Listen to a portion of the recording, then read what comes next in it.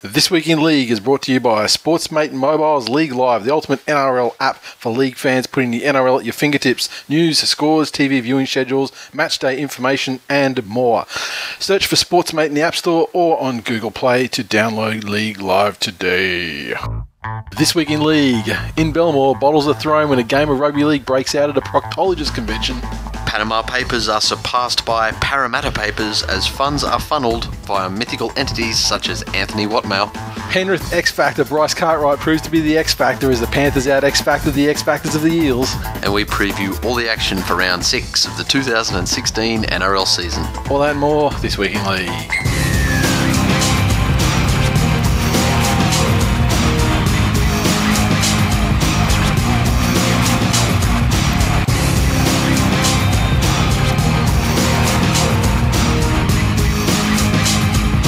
Welcome to episode 216 of This Week in League. I'm Nate. And I'm Jay.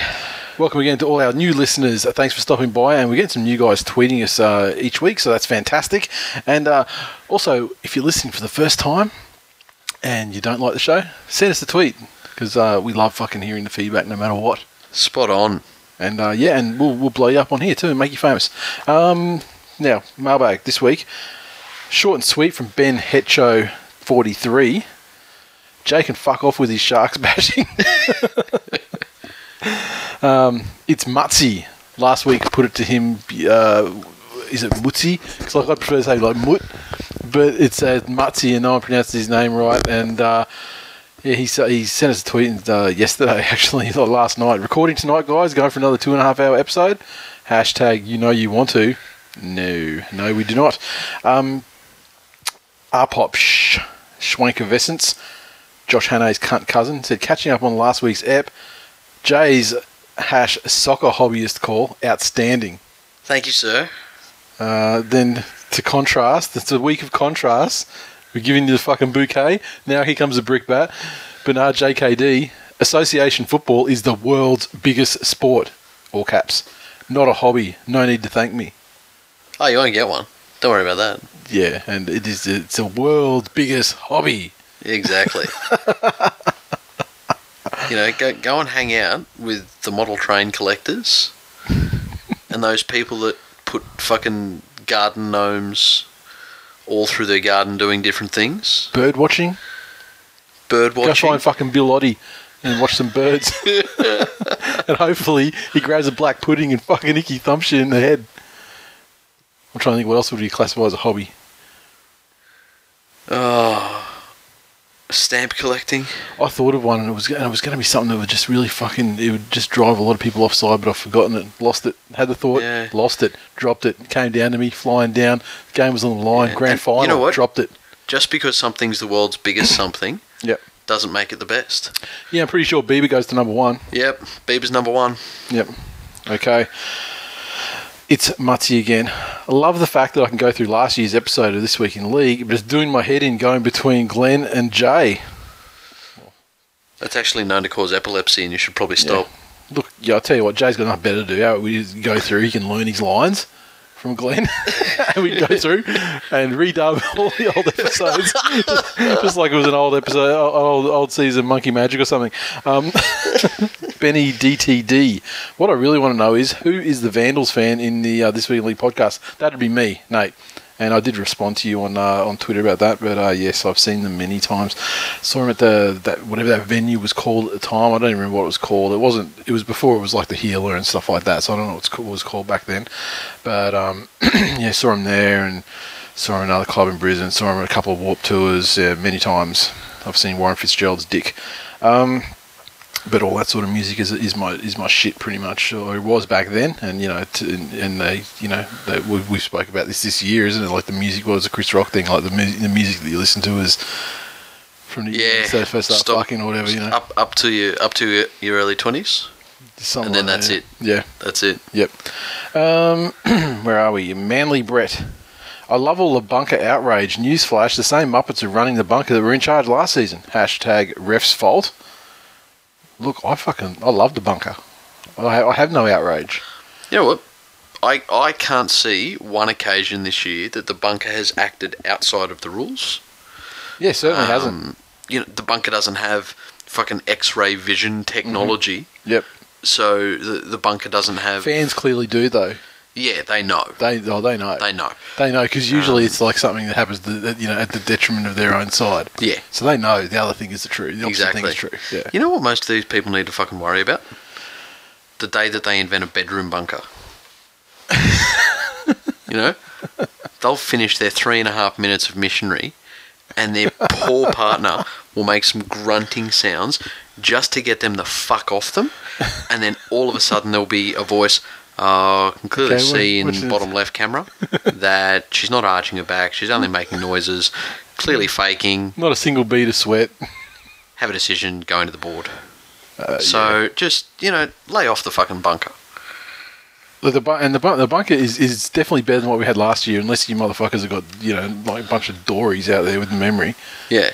There's decisions that we'll talk about this week too, but I have to back the bunker as well, and particularly fucking Paul Gallen. Gee, got some words for him. Yeah. Mutzy, I love how you let Jay have his rant and then proceeded to pepper the next 2 minutes with X Factor. I wish we'd seen his face. Oh, look, my face was a mix of disgust and horror. My favourite moment from this year so far. Look, at the end of the day... Because that's when I knew X Factor. Like, finally he's glenned himself. Now, saying X Factor is just not being able to form the words or not having enough of a vocabulary to describe what the player is capable of doing or has done. So instead of saying player XYZ has a good turn of speed and is able to beat the defensive line with footwork, they go, he's the X Factor. So footwork and speed already exist as words. X Factor is for the intangibles. No. And also, if you look at the dictionary now it's in the dictionary. Now it's in the dictionary is something you don't like to hear, which is why every fucking week from now until the end of eternity, we're going to be getting tweets about X Factors. That's fine. For the vocab challenge, keep going on your X Factors. You've exposed the chink now in the armour. Don't be racist. I say you had some of that China food tonight. Shunda 86. I just finished the app. I don't know why, but that's a top 10 app for me. Quality. It's a top 10 out of like 200 plus. Is pretty fucking good. Fuck, thank you, sir. It's pretty fucking good, especially for a stalwart. Yeah, who's featured in so many apps. As a superstar himself. Exactly. This guy, he's put his body on the line. Well, he's obviously a very intelligent man, given his choice of team to support. Yeah, it probably has nothing to do with where he lives and been around his whole life. But yeah, I'll give you the example of the previous co-host of this show that where you live has nothing to do with the team you support. No, but he did start off down there with the Maggies and that though. So in Penrith. Yeah, no, but he was living in Aids and that though. And the time he was born in Penrith Hospital, I'm pretty sure. But it's not necessarily where you're actually born, but when you're at an age where you become conscious of rugby league and start going to games and that, I think is probably a fair point, because I was born in Bankstown Hospital. Ooh, I take that back. Doggies, bro. Yeah, you got any wild turkey around here? No, you want to go get an HSP? Yeah. Mario Siegs. My man shake brings all the spoons to the yard made me laugh a bit too loudly. With things like that are very impromptu, and I just like you go back to the table and go, I could have said brought him to the hunter or something like that. I think I said to the knights, but yeah, could have done better. But this is what happens when you don't plan anything. You just say shit. The first thing comes in your head. Sexy _ Bethany 97. Cross dresser. This week in league, a voice of sanity among the madness that is today's media. Love you all. And that kind of, left less than symbol 3, the sideways heart thing. Yeah, nice. Troy _ 79. Guess who he goes for after this tweet? If you don't know him. I disagree about the Broncos being a more likeable team this year. I dislike them more than ever since Milf had arrived. # shit cunt.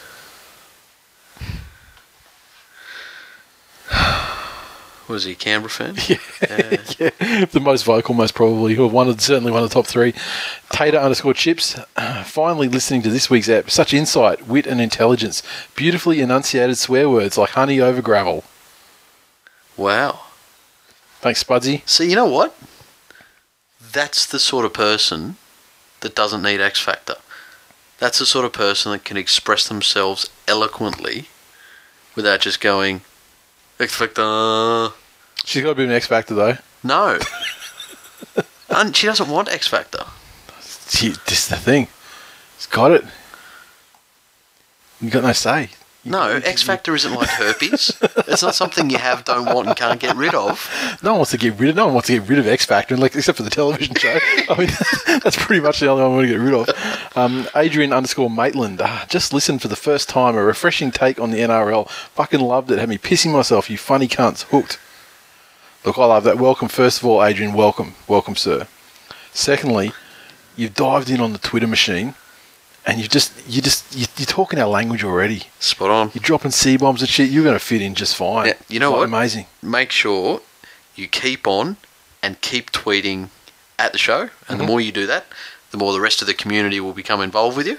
Yep, that's it. And you'll either find some good online buddies or some people to go through rehab with. Yeah, and then Saguna will tweet you just emojis all over the place, just throwing eggplants and 3 splashes emojis at you. So everyone get around Adrian_Maitland. Okay. At Hammers. Great app, guys. Kept me going through the freezing fucking night shift in a wheat paddock in freezing fucking West Wyalong. The fuck you doing down there, son? Doing the Lord's work. I had a mate that was working down there, and he was working in comms for fucking gold mine down there or something, I think. Somewhere down around there. Yeah, nice. Yeah. I'll remember you tomorrow when I'm having my Weedy Bix. Hey, Danger_Anger. While the Esky is a great nickname for Romolo, I'm partial to putting an NRL touch on it with Trisenberg. # the one who knocks on. That there is one of the fucking tweets of the entire run of this show, I reckon. It's fantastic. It's amazing. Jim Mutsi's getting a lot.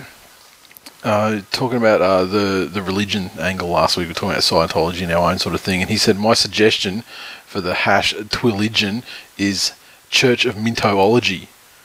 #Elron Grubbard, #Trianetics, #Xenu Factor. Another. You guys are fucking killing it this week.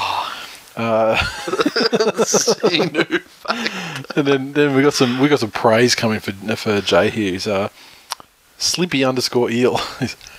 What's with Jay? I've got one of those shit in quotes haircuts and support para. We're going to have more peaks and valleys than Hope Solo. And I said, so what, you got like a man bun? He's a full shave with top knot, and I look good. Off you go.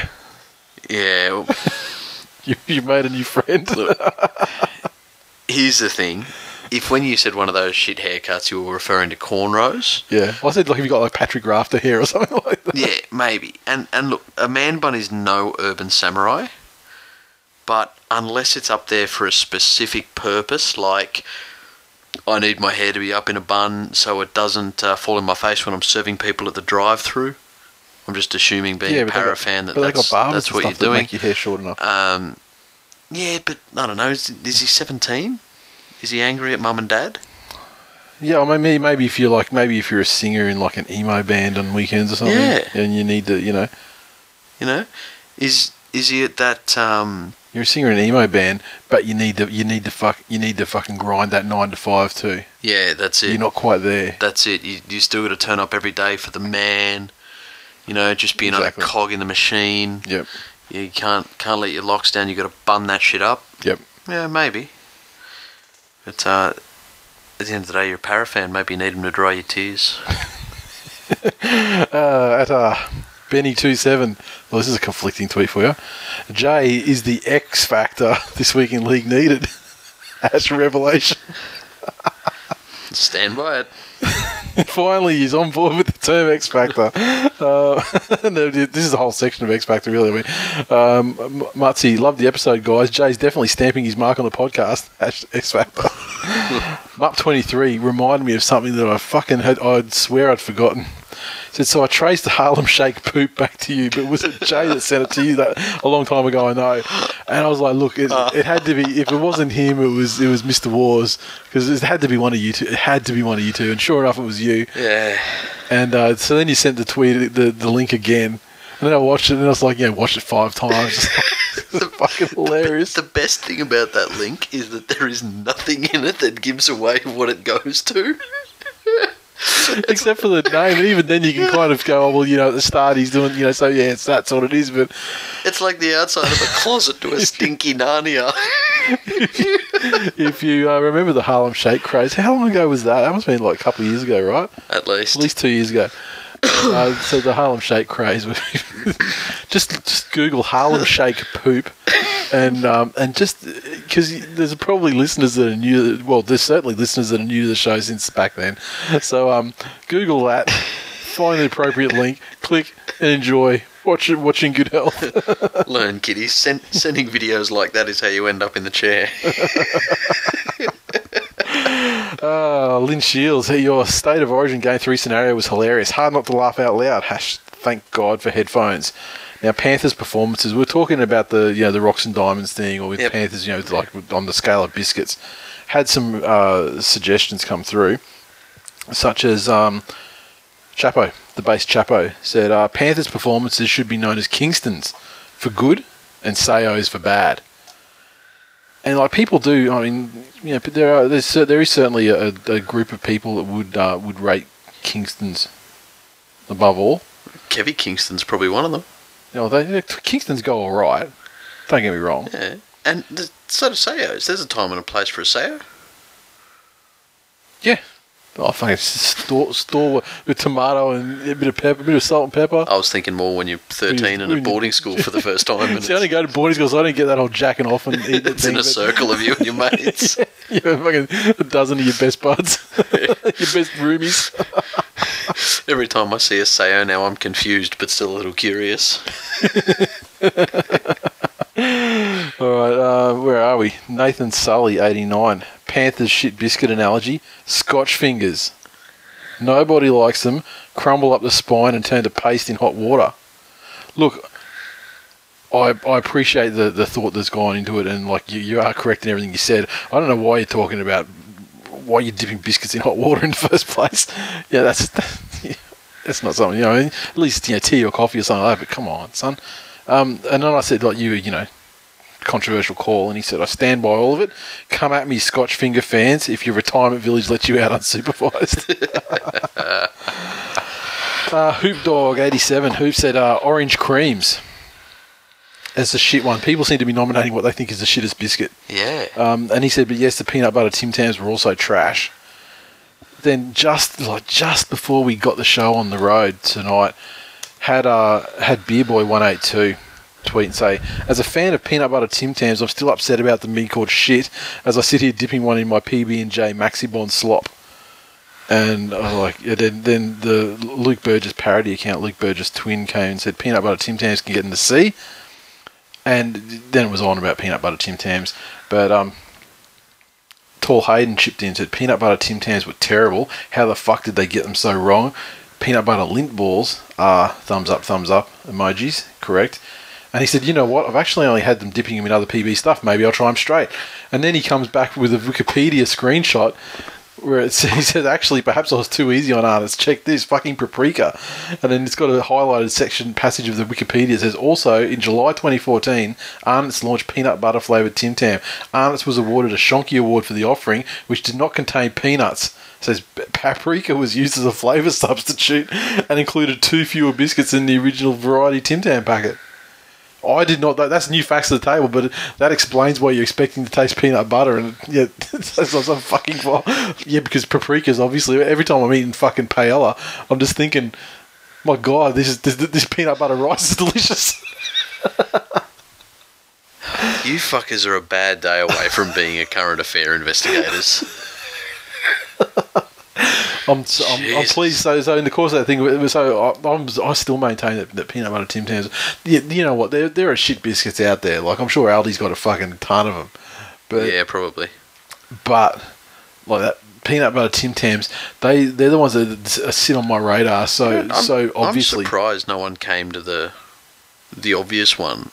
And called like a fantastic Penrith performance, a Nat Sinclair, and a horrible Penrith performance, like the opposite end of that scale, like a Naked Gus or something. I don't know. I had a couple of images like Rosie O'Donnell. And things like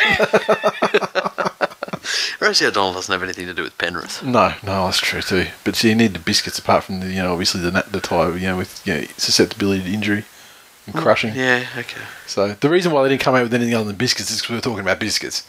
But look, if you can think of a better, what is this week in Type 2? for the kids. For the kids. Okay, and just when you start to feel good about yourself, at Forever Useless, I listened to 30 minutes of this crap, have not heard more bullshit and unwarranted criticism, #numbskulls, #idiots, #armchair heroes. Well, let me address a couple of those points. It'd be fucking very hard for us to record this podcast in anything other than armchairs, because I don't think there's an extension cord long enough for us to actually run around on a football field as we record. Yeah, honestly, it's at 30 minutes. So realistically, he wasn't even through listeners tweeting and stuff like that anyway. So who knows what the fuck is? He doesn't actually know. Didn't actually listen to the show proper. He's in the community part. But also, you can't spell heroes. It's just the thing. I'll pick up on everything, mate. And I'll have a look at your Twitter feed, and all you fucking do is auto post shit from your Fitbit and retweet pictures of fucking big titted milfs. And would I be correct in assuming that Fitbits measure vigorous arm movements? Probably. Yeah. In this case, I can't see any other. I can't see any other way that the readings could be so high. Yeah. Well, look, I'm going to quote Australian entertainment icon Graham Kennedy. Or paraphrase him. Once after he got a whole lot of complaints about a television show that he'd done,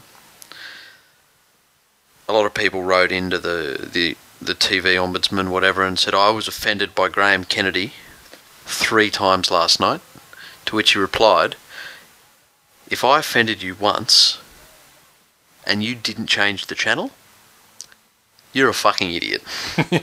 So to get through 30 minutes of something you hate, what are you doing? Did you drop your iPhone under the seat of your car? Paraffin, I think, too. Yeah, that's the thing. So apparently it's unwarranted criticism because those cunts cheat in the salary cap and overpaying, underachieving, fucking blew their what on what mo. Yeah. Gonna get fucking dumped at the bottom of the table when they lose all their points this season. And all the other shit that a perennial fucking loser since the early 80s. Yep, but you has know to what? feel about life. Out there for having your opinion. Good on you, son, and I hope that your podcast does very well. Everyone's got a podcast. He's got a podcast. That's probably why he's so cranky. This week in Milfs and Fitbits. This week in tweeting big-titted milfs creepy stuff about how you like their outfit. Oh, wow. No, we got that one done. This week in Luke Dawn, we'll be back next week. As I said last week, Facebook. another contribution this week from the mines.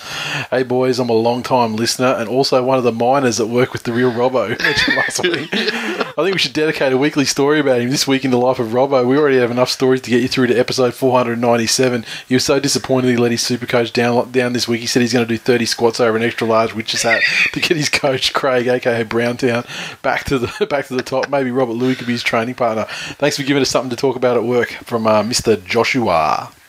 Thank you, sir. And we're happy to hear from any of you boys in the crew anytime. Glad to help you pass the time over there. Good luck exploring those deep, dark caverns that you prowl around in. You Lemmy winks you. Yeah, and regards to Robbo, of course. I would love to hear from him at some stage as well. Okay, so membership stuff has been designed. You saw tonight. You saw how the shirt is going to come along, and which is probably going to be the theme of everything. So very impressive. Pretty fucking happy with it so far. I couldn't think of one place I couldn't wear that. Yeah, it's very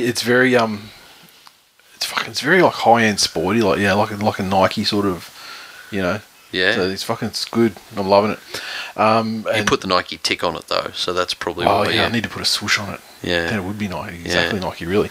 What else? Shout out to Justin White on Facey for finding the link to the old revision of the Scott Minto Wikipedia page. It never gets old. It's been years since I've read it, but it's amazing. It's up there on Twitter. We tweeted it last week, probably a week ago, as you're listening to this. But also, if you look on the post on Facebook for our last episode, Justin posted on a reply to that with the link in there too. So if you want to check out the adventures of Scott Minto in Egypt that the government or somebody, the man, or the Illuminati, someone's trying to suppress it. So if you want to get to the facts, go click that and you'll see, and also hear about his immortality and the rest of it. All those things that actually happened. All things that actually happened, and just it's an incredible story for a great man. And I just think it's been unfairly fucking brushed under the carpet. So it's been swept under the rug, and it's time to get it out there.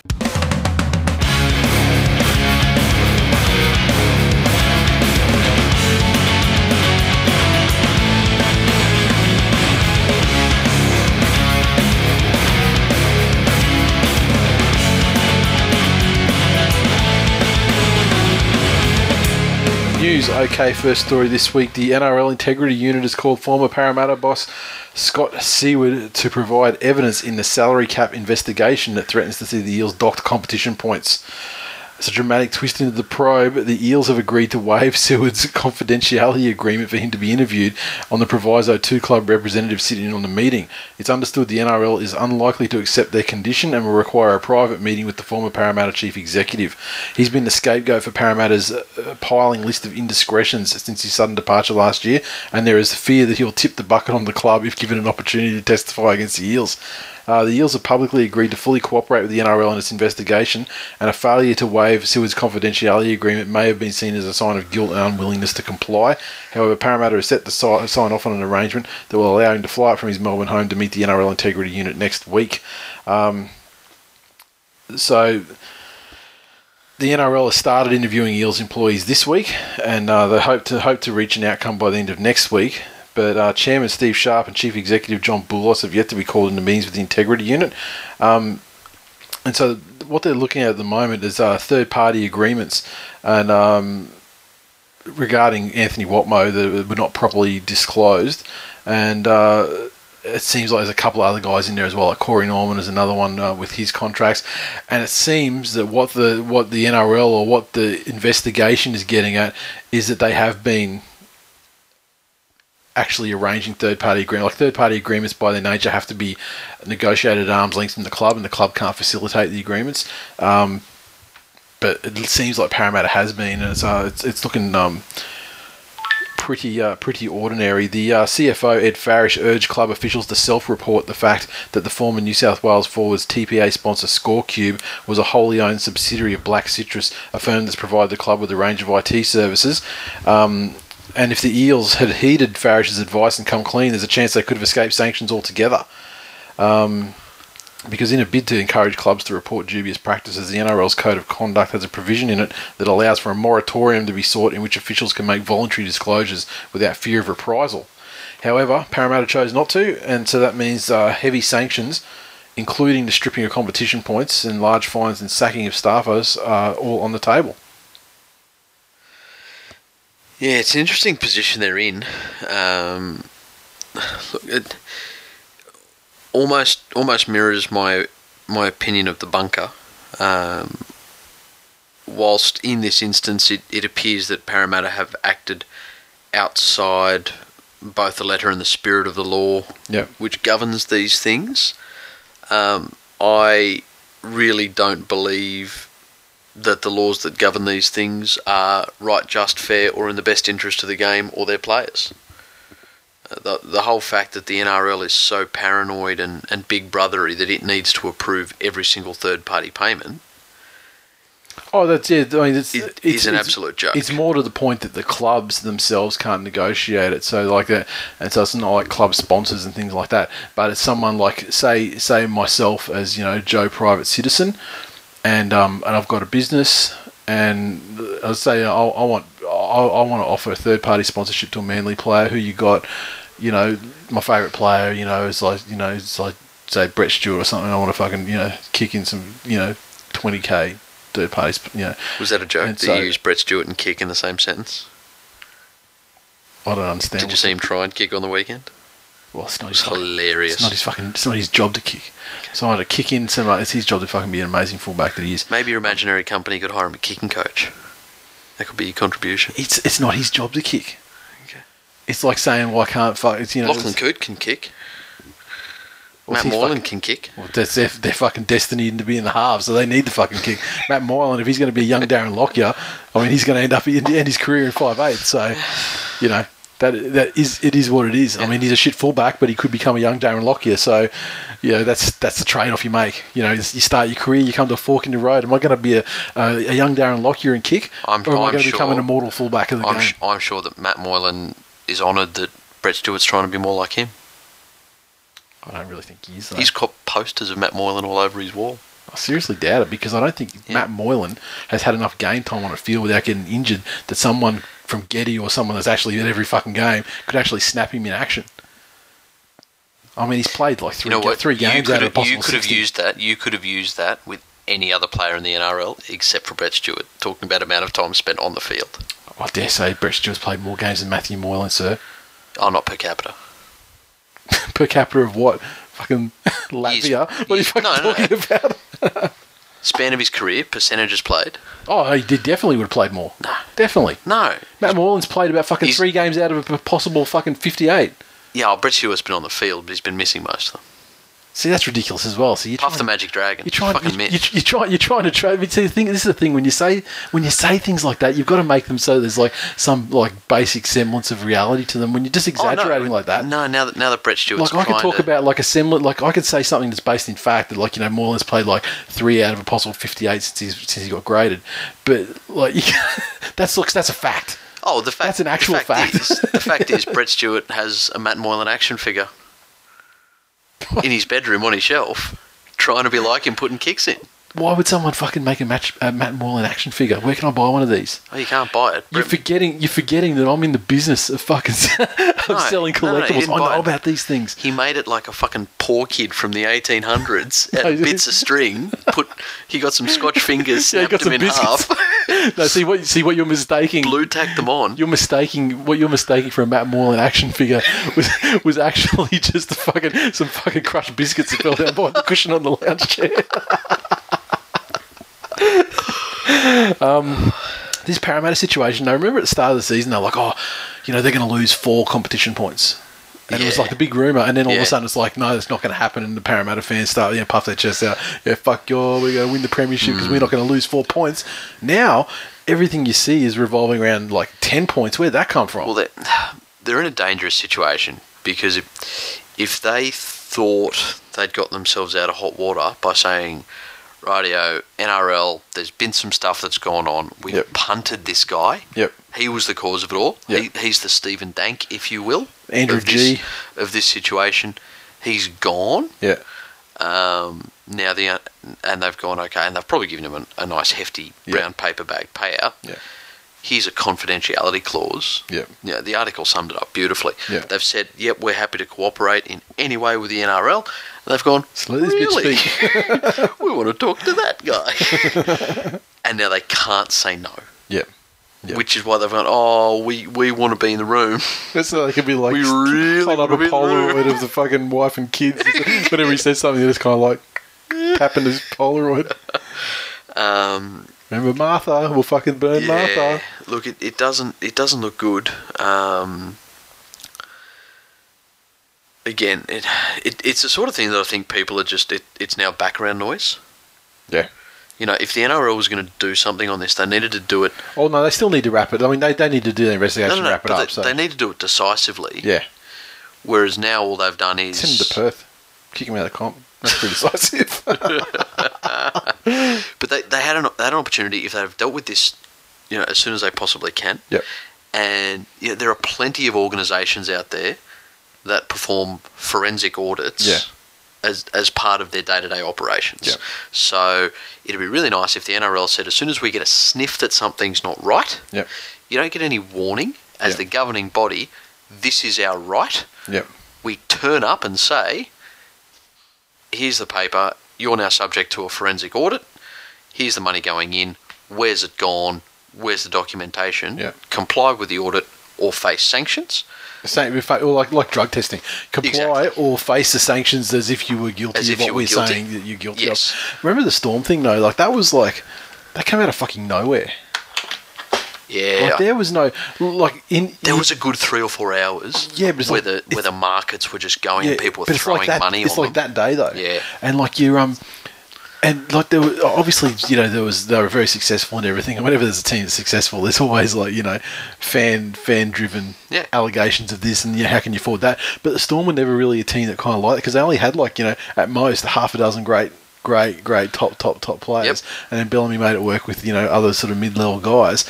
But so there wasn't this is speculation since the preseason, since the Nines, all season speculation, and something may or may not happen at the end of it. The Storm, there was nothing, and then all of a sudden it's like mayhem in the wooden spoon betting markets and stuff like that, and then it's like David Gallup's got a press conference at like midday or 1 p.m. or something like that, and that was it. And that's the first you hear it. Then he breaks it down, and you're like, oh, holy fucking shit. That's it. So look, in this one, again, I really think the NRL should have powers to get in. Yep. Force full and proper audits on these clubs instead of, just tell us what you've done and tell us this and here's your chance to, here's the this, here's the that. Yep.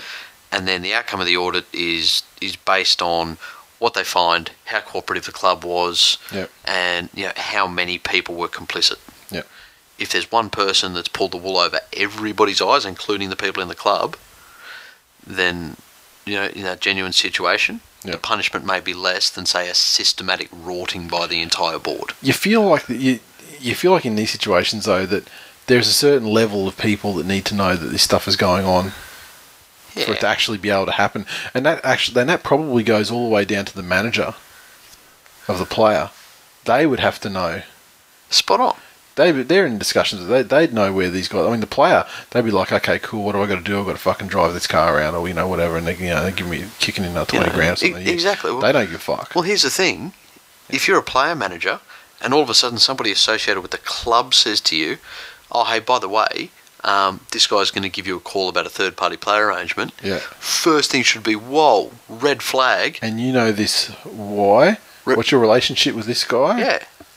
And then that would come out and you go, okay, no, I can't do it. But, But again, perfect world where we're expecting that everybody in the NRL is ethical all the time. Yeah. Well, I mean, which would make it the only... At the moment, it's no one any of the time. But that's why you need those rules around policing, and the NRL should be able to enforce audits to happen very, very quickly. But I stand by my previous view that third-party player agreements, I think, should have no boundaries on them whatsoever. Yep. Let the players earn as much as they can. Mm-hmm. In the amount of time that they're able to. Yep. And it only increases the spread of the game. How many kids picked up a basketball because they saw Michael Jordan, and they didn't see him televised live in a Chicago Bulls game? They saw him in a Gatorade commercial. Mm-hmm. So what did that do for the NBA? Yeah. Plenty. Yep. Okay, mayhem down at Belmore. Canterbury officials have been warned that the behaviour of Josh Reynolds was inappropriate and won't be tolerated again after the 5/8 escaped the judiciary charge for touching Canberra's Aiden Caesar between the legs as he bent down to feed a scrum on Monday night. Bizarrely, it was alleged that such incidents are more common than most realised, but NRL officials did not share the joke, and Reynolds seemed to realise he had embarrassed himself in the game when he issued an apology on Tuesday morning. The act, which was overshadowed by a bottle-throwing incident in which a glass wild turkey and Coke bottle shattered on the fence near where Raiders' Frank Paul Nuasala was warming down, drew comparisons with John Hopoate's infamous finger-poking antics. A similar act by Newcastle forward Corbin Sims on Willie Mason also resulted in a warning, and NRL officials phoned the Bulldogs to advise them Reynolds would face action next time. Of more concern is the bottle-throwing incident, which has provided further ammunition for those who believe suburban grounds are past their use-by date in the NRL. The clash with the Raiders was the third NRL match the Bulldogs have taken to Belmore in the past 2 seasons, but despite drawing a 13,000-strong crowd, the club makes little money from playing games at their former home ground. There's confusion about whether the person who threw the ball had been identified, with Canterbury Chief Executive Raylene Castle telling reporters that fans had pointed him out to security and he was escorted from the ground, but police appealed to the public for assistance.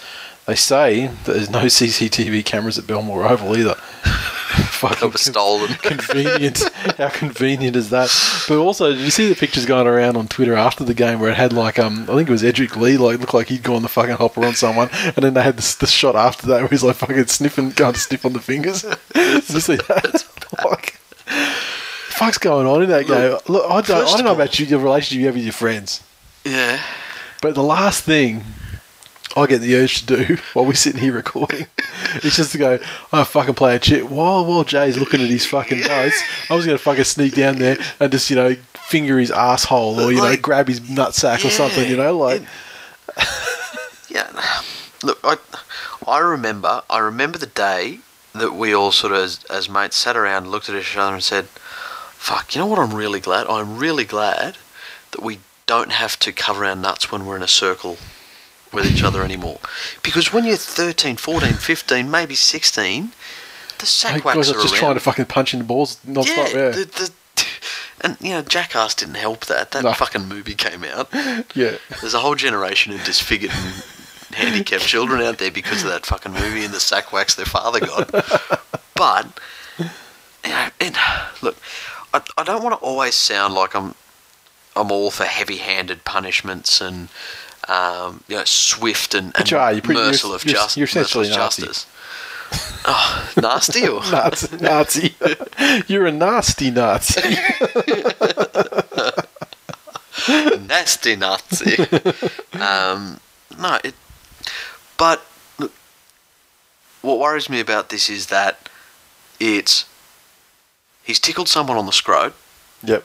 And then gone, oh, don't worry, it's just a joke. And that's echoed in so many different, no, I only patted her on the arse, it was just a joke. Yeah. I picked her up like a bowling ball, it's just a joke. And it's everything from stuff that happens in the workplace down to, we took his towel in the showers and threw him outside. It was just a joke. Yep. That shit hurts people's feelings. Look, we're not looking at Reynolds for any Nobel Prize laureate winning grey matter. Let's face it, he hasn't, it's... Like, his nickname's Grub. Yeah. And remember when they got into the grand final in 2014, how they had all the stories like, oh, that's his nickname, but he's really fucking amazing guy, I feel. Look at all the stuff he does. Fucking grandmothers love him. And, yeah, righto. Yeah, I think it was absolutely stupid. It showed little respect for the game or the audience. I really hope this is the sort of thing that just never happens again and is very, very quickly forgotten. Yeah.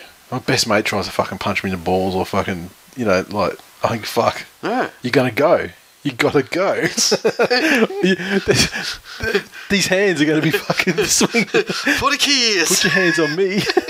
And you touch me, and I'm going to fucking touch you back. Oh, man. So they're not going to like it. What would have been really interesting there is if Caesar had turned around and had a short fuse or, whatever, had touched by an uncle or whatever, had a short, and turned around and laid him out. Yeah. What happens to him? He goes to the bin for 10 minutes, but then if he says... Well, then he gets suspended for, if you're saying laid him out, then he gets, 12 weeks suspension as well. Yeah. And, how does the NRL handle that? Yeah. Oh, well, technically, sir, he sexually harassed me on the field. And if you do not reinstate me immediately, I will sue you. Yeah. Yeah. It's just, again, the only way to get rid of dickhead behaviour is just to put it out there, quite frankly, that dickhead behaviour won't be tolerated. Yep. You stamp it out pretty quick. But then you get the people going like, oh, that's rugby league. That's what players do. It's not that's rugby league. That's the dressing room antics that they go on with. Okay.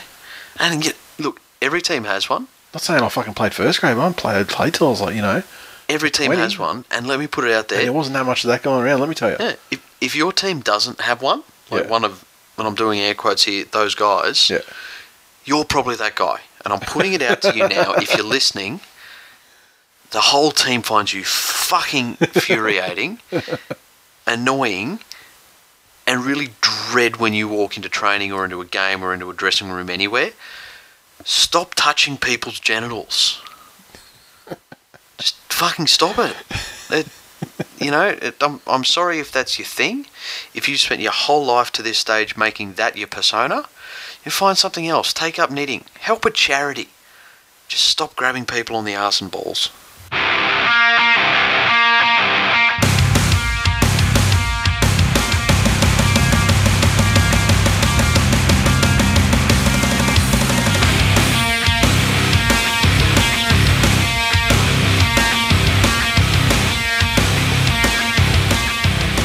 This Week in League is brought to you by Sportsmate Mobile's League Live, the ultimate NRL app, putting the NRL at your fingertips. News, scores, TV viewing schedules, match day information, and more.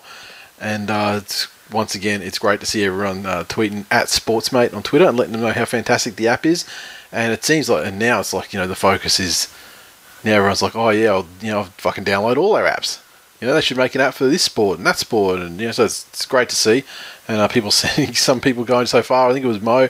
He sent a screenshot of his that just had like fucking covered like one of the pages on his iPhone, like an ego shot, just covered in fucking Sportsmate apps, including League Live. And there was a shortcut to our site or something, and then it was just like, all the different sports vertical apps that these guys do. But it's good stuff. Keep getting around them, and make sure you let them know how much you love the apps. I'll tell you, it is so good for discovering where you can't get away with watching a game. Like since I got on with Telstra, so I get the digital thing.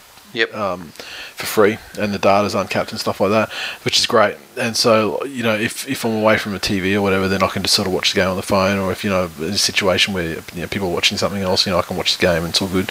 But in situations where you can't be just sitting there watching the game the whole time, it's great to follow the flow of the game with that. The glorious victory of the Penrith Panthers on the weekend. Weren't watching it. Happened to coincide with of course, you had the wedding. My sister's wedding. Yeah. So, I've sunk to a lot of lows, but I'm not low enough to have the game on as my sister is tying the knot. Got to go to the bathroom. And look, when there were breaks in the speeches. Yep. A quick little score check. Absolute fantastic way. Have a look. What's the score? What's going on? Great. Back in the pocket. Doesn't quite sell the drama that the real thing did on that occasion for that particular game, though. Obviously, because you have to look within. Yeah, you're refreshing every 10 seconds to figure out what happened, because it was like no chance, and then it was like all of a sudden, all chances. Yeah. Just for an emotional roller coaster. Yep. And the League Live got me there. Grab the app, tweet Sportsmate, hit them up on their Facebook page, and search for Sportsmate in the App Store or Google Play to download the League Live app today. Now, first game, Thursday night football.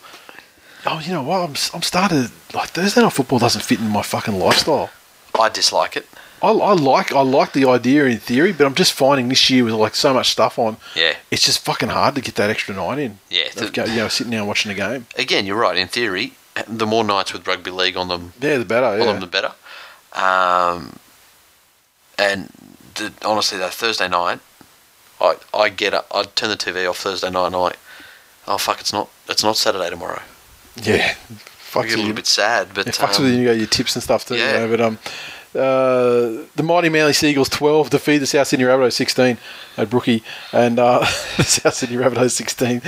2 tries to Cameron McInnes, Cody Walker with a try. Cody Walker 2 of 3 conversions. Seagulls 12 came from tries to Dylan Walker and Appy Coruscant. Jamie Lyon 2 of 2 conversions. What do you think of this one? Oh, it's fucking great. After all the turnarounds and the 5-day turnarounds and everything, and Cherry Evans out, I was like, there's potential for us to get fucked up, and it wasn't looking good in the first 15 minutes or whatever. I mean, South were pretty much racing the clock, and they just weren't there. But from that point on, they fucking dominated the game. And honestly, if Cherry Evans was there, they would have won, and they would have won easily, because, I mean, for, whatever you want to say about him, one thing he does have, he has a good kicking game, and he does have the ability to put up bombs and things like that to Jamie Lyon, that, they've got that combination where, he can put it up, to the right side of the post. Jamie Lyon will, jump up, bat it back, and, someone will scoop it up and score.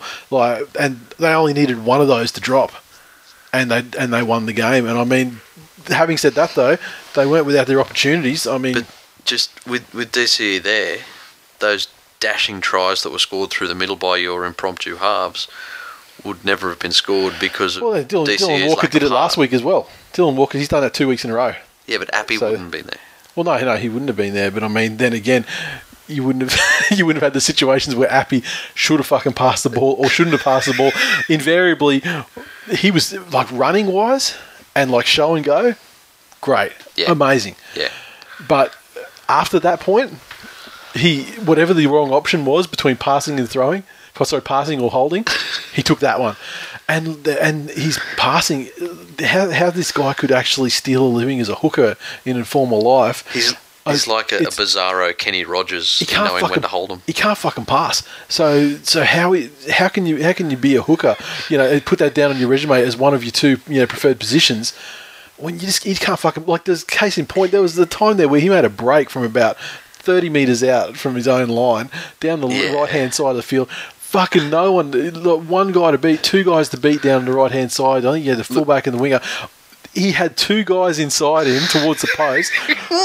One player who I forget who it was, probably 5 metres to his left, and then Matai was 5 metres to that guy's left. It's the most simple. There was no other South players anywhere, so like whoever received the ball from the pass was going to go in under the sticks, and that was the game right there. That was a match-winning play. Yeah. And somehow found a way not to get caught with the ball, but also to fuck the pass up and turn it into a knock on or whatever. The unfortunate thing is he's not a bad hooker. He's no Peter Wallace, but he's not a bad hooker. But it'd be a pretty big tell, because it's all muscle memory with number 9s these days. It'd be a pretty big tell if every time he needed to pass the ball to somebody, he had to bend down, just touch it to the ground, and then flick it up to them. He's not fucking Zoolander. He can't pass to the left. It's terrible. And ultimately that was the real winning of the game. Obviously the soft tries from McInnes at the start was the losing of the game. But the thing that stopped Manly from winning ultimately was that South eventually figured out that these 2.5s at the moment, they can't fucking pass. And Jesus Christ, have they fucking burned us on the fucking show and go. So what we're going to do is we're just going to assume they can't pass. And so we're going to assume that every single time from this point on, which is probably like the 60-minute mark onwards, we're just going to fucking tackle them every time. Because if they get the pass away, it's probably going to be shit and no harm done. And if we don't tackle them, then they're going to fucking scoot away and score from this ridiculous show and go dummies. So look, they certainly did better than Appy did better than I anticipated. He looked really good running and everything like that. But oh man, with no one with a kicking game or a passing, it's just that was the fucking killing of the game, because all they needed was like a couple of kicks into the fucking heavens to come down right on the try line, and South was so fucking rattled that they would have got them a couple of times, no problem. Look, I think it's always interesting. You look at the great 6s and 7s of the past, and there's always some of them that stand out more as a creative player with a kicking game versus those who are brilliant runners of the ball and short passes. And a lot of the really, really good teams have a combination of the two. They have talents that complement each other. Dylan Walker is a running... Without a shadow of a doubt. He's never going to be a kicking guy, and he's never going to, and has probably the ability to draw defenders and get off short passes. He's never going to be throwing 3-person cutout balls to the wing, but the fact that there was nobody in Manly's stable that they could bring in that had any sort of kicking game, and I know that there's salary cap issues and whatnot, but I really see these as an opportunity. Well, let's get one game of first grade under the belt of the next best positional player that we have. Well, they've got halves. They elected not to use them. I have a feeling that Trent is probably pretty high on Coruscant. Like, I think he probably likes the guy as a player and just thought, okay, here's the next opportunity to get him in the side. And the fact he ran so well with the ball means that he's going to be there again. But they need to. I don't know, even if they do something positionally where they switch Jamie Lyon into the halves or something like that, towards the, late in the set, and switch Dylan Walker out into the centres or something, just so that Lyon can get the ball and kick it, because he can kick it. Yeah. Something like that would maybe be a good option. Tommy Turbo, he seems to go all right as well, but out on the wing, he's not getting that involved in terms of last tackle kicking options. And positionally, they were okay kicking that way.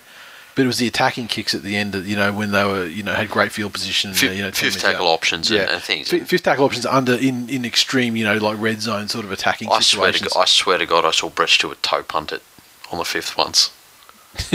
It was the funniest thing I've ever seen. I have absolutely no recollection of that. Yeah, it was very bad. It's bad when somebody who, as you said before, kicking is not his job. You're saying, fuck this, give it to me. Yeah, so fuck it, someone's got to do something. Look, on the subject of number ones, South obviously did enough to win the game, and like you said, they figured out that there was going to be no passing. Yeah. That, both the halves after went they got burned by two showing dummy tries, in a 10-minute period or whatever. They all went to the Peter Hiku School of Rugby League. Greg Inglis seemed very, very quiet. I don't know if he was there on account, though, eh? Yeah, but is it his knee or his hip that he was nursing at the beginning of the year? Was his hip? Yeah, I don't even know what his latest one is. He's been under a cloud. It feels like he's been under a cloud for 3 years. Usually at this stage, Greg Inglis's MO is normally come back from the off-season 30 kilos overweight. Yeah. Still running much faster than someone of his size should, but 30 kilos overweight, round 4 to 6. Yep. Start to taper it down a bit. Just pull off some absolute bullshit plays. Yep. And then gradually build up to Origin. Yep. He's been very quiet this year. I don't know if that means he's nursing an injury or whether he's worried about some other paternity tests coming. But pregnant with the next the next Greg Hidden. But look, some positive signs for Manly. South looked like they could have gone turned you into a Newcastle. Yeah, exactly. The fact is, obviously the team has a very good. They're obviously very tight with each other, and there's that good sort of camaraderie there, which manifests itself in clearly there's a will to win, and when they get their tails up. They're great. As far as positionally dominating a game and stuff, they're fantastic. Although they just lacked that one, kicking option or creative option on the last tackle to convert all that into tries. Look, if DCU was back, you may very well have won this game. I think you need to find more out of Miles and Starling if you're going to beat. Starling wasn't awful, but Miles is fucking. This is the thing. It depends who you ask. I mean, I saw some people going, "Oh, that's the best game Miles play." He's fucking slow, man, and he's. Yeah. Brent Kite always had the illusion of slow, and then he would sort of back into a line, but then he'd sort of back through, and he's still going 15 minutes later. Did you hear Gus's quote on how he measures these things? No. He says everyone measures all their stats, and they do the whole Moneyball thing of meters gained and this. What Gus looks to measure is where you end up after the contact. Yeah. So how you can carry guys with you. That's it. Once the initial contact is made, did the ball end up closer to their try line or closer to our try line? Yeah. And it's people like Brent Kite, and that's probably one of the reasons Gus liked him so much and took him to Penrith, was once he hit the line, there was still 4 metres in him. Yeah, yeah. And he really didn't look like anything. He didn't look like he was doing anything, but he always was. Yeah, yeah. And that's tiring out 3 defenders in trying to drop you back. Miles was hitting the line He's and almost 3 dropping. metres the other way. Yeah, he stopped dead or nothing. Yeah, so nothing or negative. I really think up against some more quality opposition, the forwards are going to be a worry for Manly. But we had Jake Turbo was out as well, so we had a couple of guys late withdrawals. I think they can definitely do better with the pack. But I mean, guys like Starling and Miles are the ones that are really on the chopping block, because we're getting fucking great stuff out of BJ and Marty Tapau and guys like that are doing great. So I mean, they're actually further ahead than where they were last year. But they need to get more out of these other guys that if they want to stick around long term in their careers. Mm-hmm. A statistic that I would love to see is the guy who draws penalties after they do a run. Most consistently. It's not Steve Matai. Fucking Matai. It was about 3 times at least in that game, and fucking crucial too. It always happens at a crucial time. It's always 20 metres out from their own line. He'll push the hooker aside, bolt in, scoop up one hand, run 20 metres, get tackled, draws a penalty every time. The amount of times that happens. Do you know what the football gods are going to do to you? What's that? It's going to turn out to be someone like fucking Michael Ennis. Don't ask for shit like that. Yeah, I don't even think it's possible for someone to without watching, without being an aficionado and tracking that. I don't know. He gives away 3 a game too, though. No, see, that's the thing. That's a misconception. Like, not 10 years ago. Like, 5, 6 years ago. Yeah. Definitely, absolutely. Yeah. All that he was a penalty and suspension machine. Yeah, spot on. But not as bad as he was thought. Like, there's a couple of like coat hangers. Like, he coat hanged Mick Ennis one time and got a couple of weeks. But there's very few times paid like that. Vacation. Yeah, he should have got fucking Dally M for it, really. But because he knocked him out cold, like, off the ball, and it was great. But that's like it's just kind of like like you get the perception. It's like the thing they go, oh, like Matai, he's always injured. Well, no, he might clutch his shoulder a bit, but the amount of games he misses through injury is fucking minimal. Like, barely any a season. Like, I think he's missed one in the last, fuck knows how long. So it's just all perception and things like that. Like Justin Hodges, for the other hand, that fucking guy is suspended far more and injured far more than Matai ever was. So yeah, I don't even know how you'd even get that statistic together, because you'd need this. There's all that context to it. Like, with quick play of the ball, quick scoop from dummy half, draws a penalty at the end of it. Like, I just don't think that statistic would exist, but I'd love to see. Where are we? At Angry Stink. Great signs from Uppy and Dylan. Whoever learns to kick first should get the 6 when DCE returns. I just think whoever's fucking going best at the time should get the 6 when DCE returns, because he can do the kicking, and they can. I mean, Dylan Walker. I mean, the way he's scored those tries the last couple of weeks, he's really starting to warm to the task of the whole running thing. So I'm still not like delighted with him being 5'8", because I still think he could be doing that as a centre. Yep. But be like Greg Inglis in Origin sort of situation. But who you going to remove there? So swap him with Jamie Lyon or something. That would do me. But that's not going to happen. On that note, most penalised player in the NRL is Ryan James.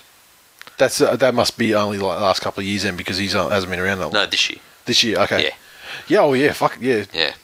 Wow. I wouldn't have even guessed that this year. Yeah. That's actually surprising. 11. But then you asked me like who would it be, and I would think I'd say something like Clemmer or something like that. Yeah. Because once again, when he does something, it's like a bad thing that the media sees, so you get that impression that that guy's a serial Whereas killer. Ryan James is probably just holding down in the ruck or not being square at marker or something he's like a Dave that. Taylor-esque, just like loose, dude that gets lazy and things like that. That's it. Yeah. Well, there you fucking go. Yeah. On a daily bailiff. Used to be Bebe BNC on Twitter. With the depleted roster, all you can ask for is effort, and there was plenty of that tonight, except for the first 20. Fuck, I wish they could have done that. I bet they wish they could have done that first 20 again. I think they were believing that there was a short turnaround, and it was fucking terrible. And they're like, oh, hang on a minute, I actually feel alright. 20 minutes in, I think I can go another 60. Let's play some footy. The biggest tiger. The Rabbits didn't beat Manly tonight. The clock did. Oh, no, the Rabbits still fucking scored the points. Yeah, no, the Rabbits were the ones playing. Yeah, I mean, the Rabbits were fucking, dominated for 60 minutes of the game, but I mean, they still did enough in their 20. Kevin_Cook 99. As a lifelong Queensland fan, how is Miles still playing NRL? Sloth from the Goonies looking motherfucker makes Jack Reed look quick. Well, to be fair, Jack Reed plays in the back, so he's supposed to be quick. But, no, he's not good. He's the fucking...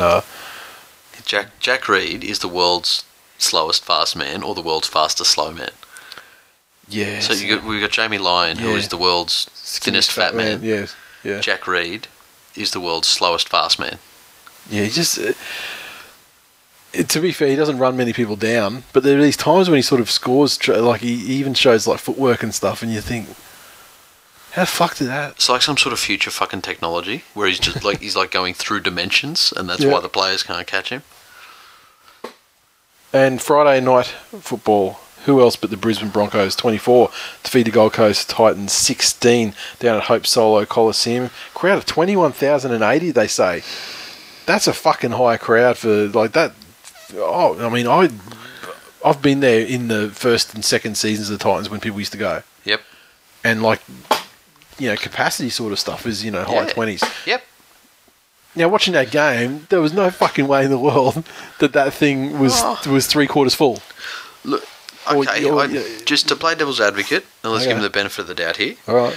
The Broncos regularly get 30,000 to a game.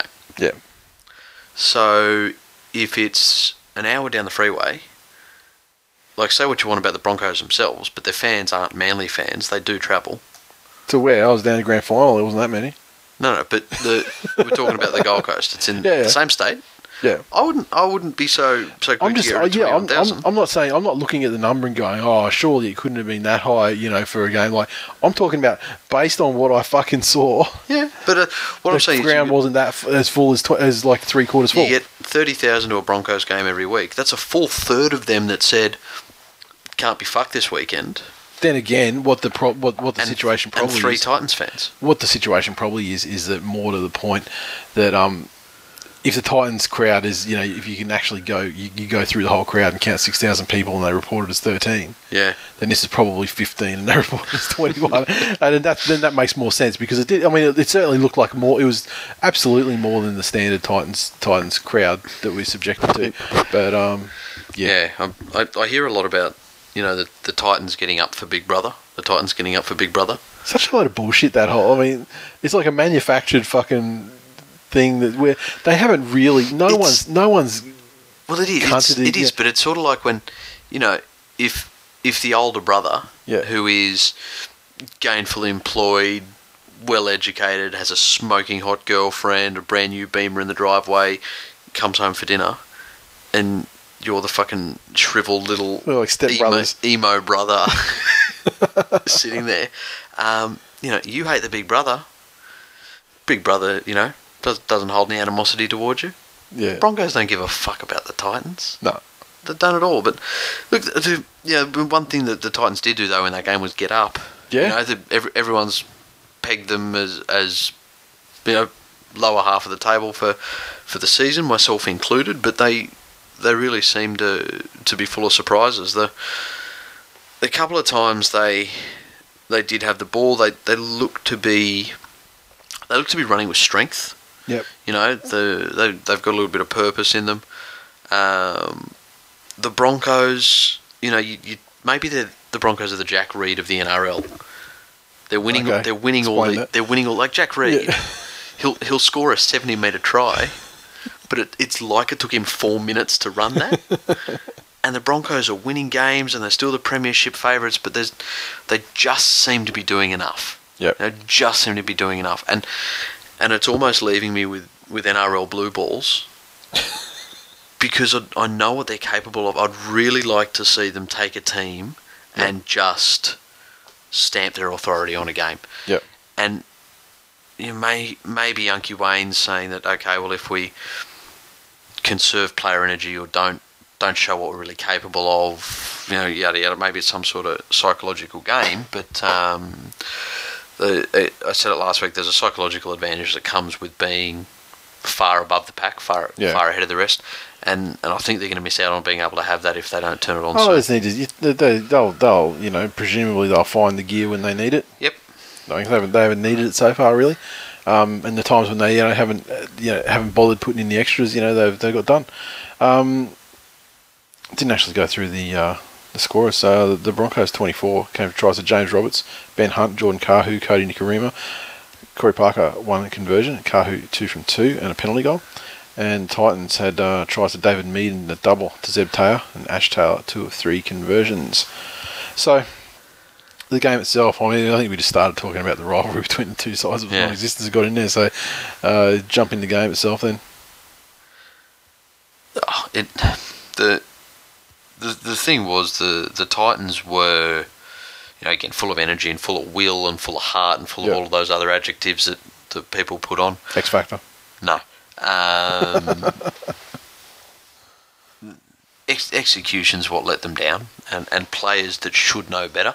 Yep. I watched this one with my young fella, and he's playing under 10s this year, and even he can sit there and talk about, well, hang on, of course they're going to score if the Titans keep trying to make hand tackles. Yep. And in fairly lazy situations. So the Titans are obviously their own worst enemy, but Brisbane again were just able to do enough to get them home. They never really looked flustered. Yep. Even when the Titans came back at them. Yep. Other teams in the competition would have crumbled a little bit, but they handled it well. But like I said before, I really would have liked them to have gone on with this and just put them to the sword. Look, I don't think they had the ability to do it. I mean, the Titans, this thing. I mean, like they have been, quite surprising. The most surprising, I don't know, but they've been fairly surprising this season so far. But this is a very similar trajectory to last season as well, though, where they ended up down the bottom, but they fought really hard, and punched above their weight for a number of weeks at the start of the season, and it's the same sort of thing. So once again, I guess they need to sustain this kind of energy. They need to actually get wins and not just have valiant defeats. Yeah. Otherwise, eventually, the air goes out of the balloon, and that's the end of it. But James Roberts, how'd you like him after he scored his try? Mate, I'll tell you what. It's been a little while in the NRL since there's just been someone whose weapon is just blistering pace. Yeah. And he's going to be exciting to watch. So the combination with him and Milford's a very, very potent one. And somebody like him needs a decent pack of forwards to run behind. I think that if he's worth 2 tries every 3 games to them, he'll almost be the buy of the season. Yeah, if he hasn't been nearly that so far, but he seems to be slowly starting to warm into it. Yep. Did you see? Was it after the game or before the game? Did you see the stuff coming out saying that that he still would have stayed with the Titans after that contract fiasco shit? If they'd have paid 15 grand toward his legal fees. 15 grand to pay the legal fees of 15 grand to redo the contract and that. Yeah. And the Titans are like, nah. That you fucking dumb cunt. If that's true, seriously. If that's true, I really hope that person that made that decision is in the dole queue tomorrow morning. When that club fucking falls into the ocean and folds, yeah, find that person. Historians will look back on that as one of a series of very fucking idiotic mistakes. Yeah, it's along the way, like unfucking believable for the sake of 15 grand. And you know what? That probably goes towards him saying, "Well, okay, you gave me a chance," and goes towards his character. Yeah, you gave me another chance after I was punted out of 2 clubs. Yep. Look, you've forged my signature on a document. I would have stayed anyway, but I'm still happy to. Yeah. This. You don't blame the guy for leaving. You cannot blame the guy for leaving at all. If that was me and they'd forged my signature on something, I wouldn't have come down to 15 grand. So amazing that he failed, Titans. Yeah, fail, massive fail. It's like the anti-revelation of fucking ever. Mad Dog _ no space. How much of an X factor was Cody Nikorima last night? # return of the X factor. So did Cody Nikorima do anything? Clearly addressed to you. No that question. But what did he do? So he's saying he didn't know the X factor? But what does he mean by that? Well, he scored a try. He's a fantastic player. He's starting to develop good combinations. Oh, okay. You should have put that in his tweet. It would have made sense. I didn't write a tweet, though. I mean, I don't want to put words into Mad Dog's mouth. At Hammers, that's H4MMERZ, for those who are new. Was it just me, or did David Mead have some real X factor in his game? You see how this is going right now? I know. This is your life. This is what you... Hey, this is the chickens.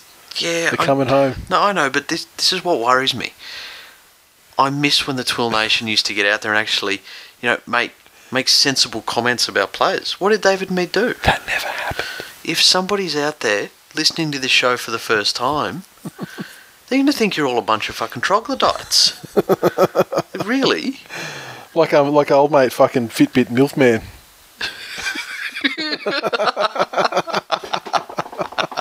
Where his fucking name was, I forgot already. That would be the worst superhero ever. Fitbit Milf. Today you jerked it 486 times.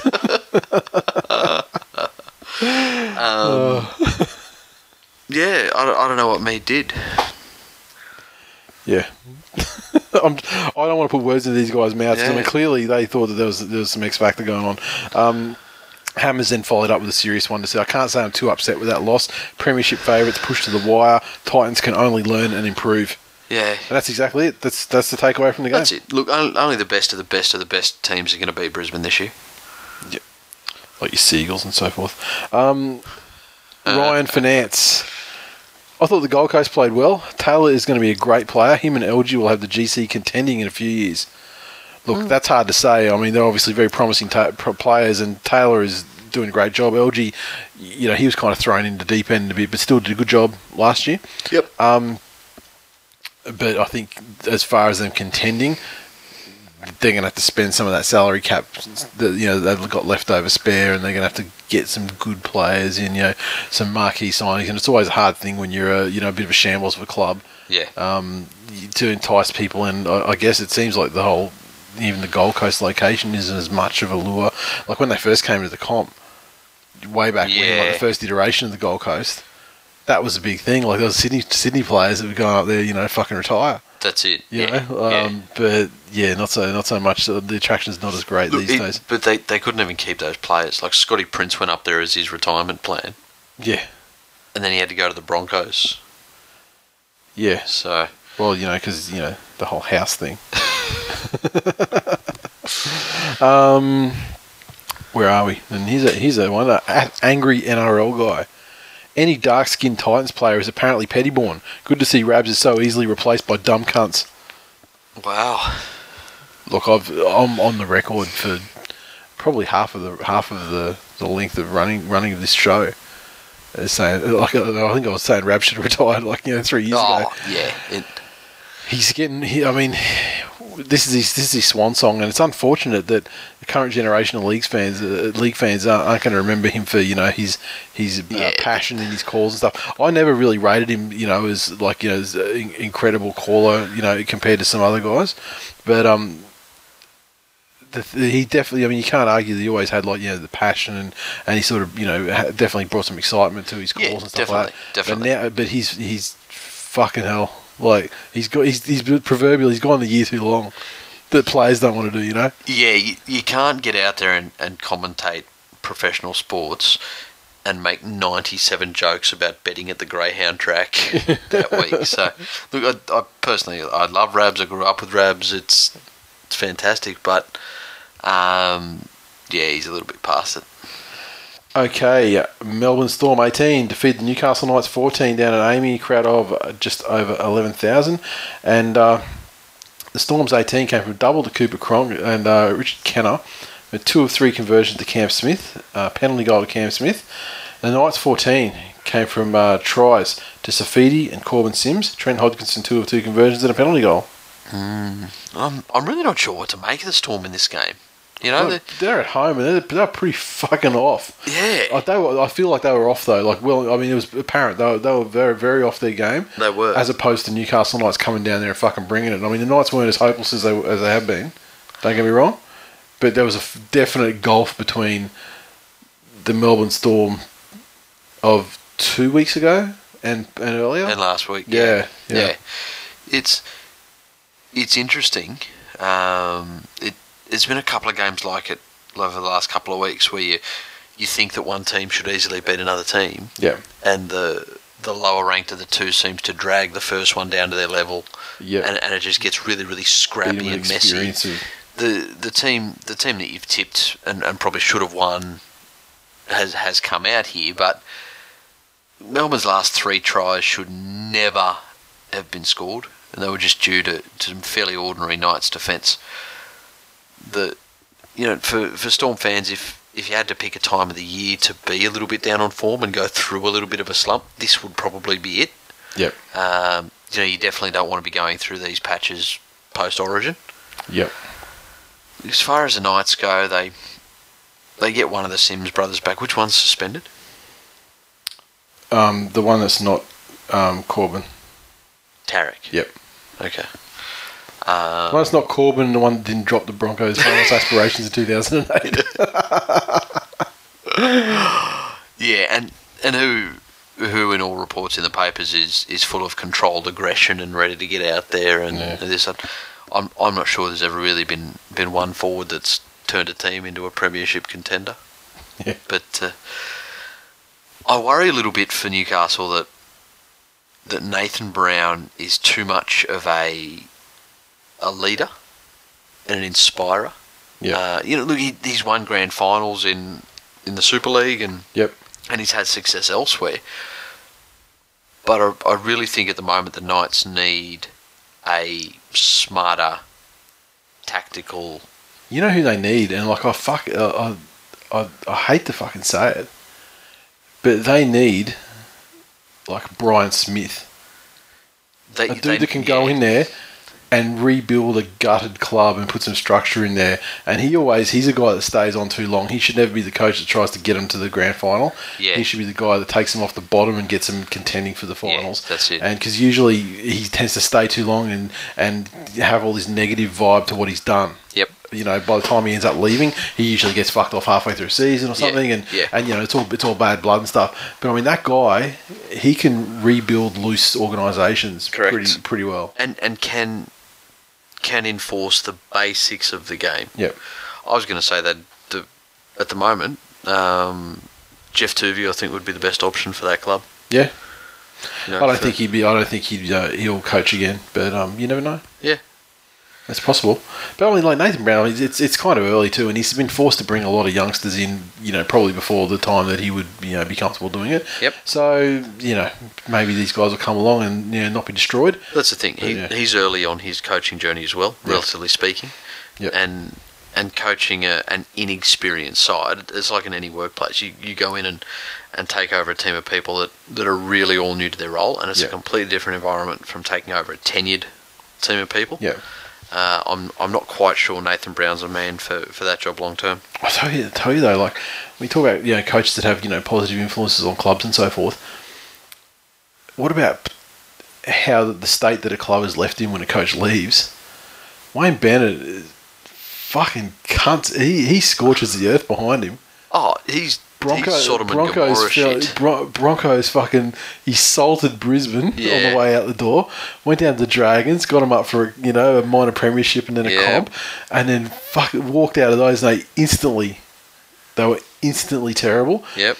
The Knights never really got started. He spent all this money, did all this stuff, you know, got fat on fucking Tinker's Millions and everything, and and like they're like. Look, they weren't the Broncos when he got there. They weren't great. No. But they were a well-funded organisation, you know, with the ability to do stuff. Yep. And not only didn't he do anything when he was there, he's walked out and left them far worse than they were when he got there, which wasn't in a great place anyway. Second only to Matt Elliott. Yeah, I mean, Matt Elliott, but see, I feel like it's kind of like the club's instantly improved when he's gone. There's an instant uptick. Like Wayne Bennett walks out, and the place, it's like a fucking action movie. It's just in slow motion, like a fucking looking like like Clint Eastwood, slow walking away as things just going. And you see like petrol, oil drums going like shooting up in the air and just stuff on fire, and fucking the rafters are falling in, you know, and children inside getting crushed and burned alive. Wayne is definitely the angel of death. Yeah, and you see, like, so when Matt Elliott walks out, it's just like all fireworks, and everyone's like, fucking, you see, like, party poppers going off. No, when Matt Elliott leaves, the fucking pot and magic mushroom smoke hangs around for a little while after he's gone, so it takes a while to settle and for people to come down from it and realise what he's done. Yeah. Crystals. I didn't get many tweets for this game, so luckily we had a bit to say. Billy Boy 887, he sent us a few tweets, but this one was the most sensible wrap-up of it.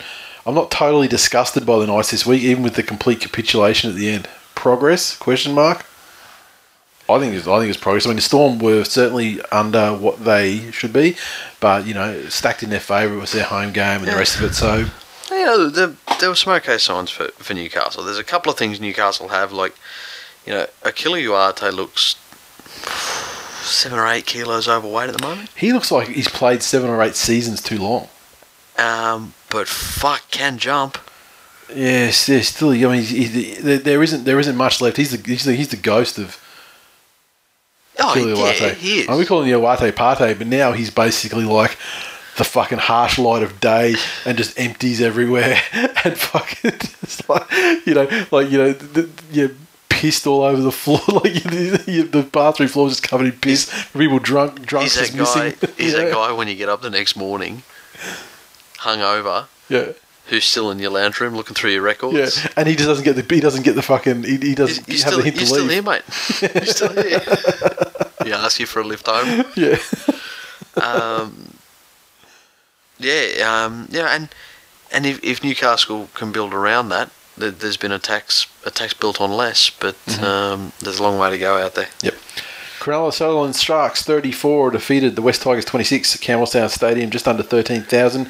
The Sharkies 34 came from tries to Luke Lewis, Maloney, Fecky, Gallen, Barber.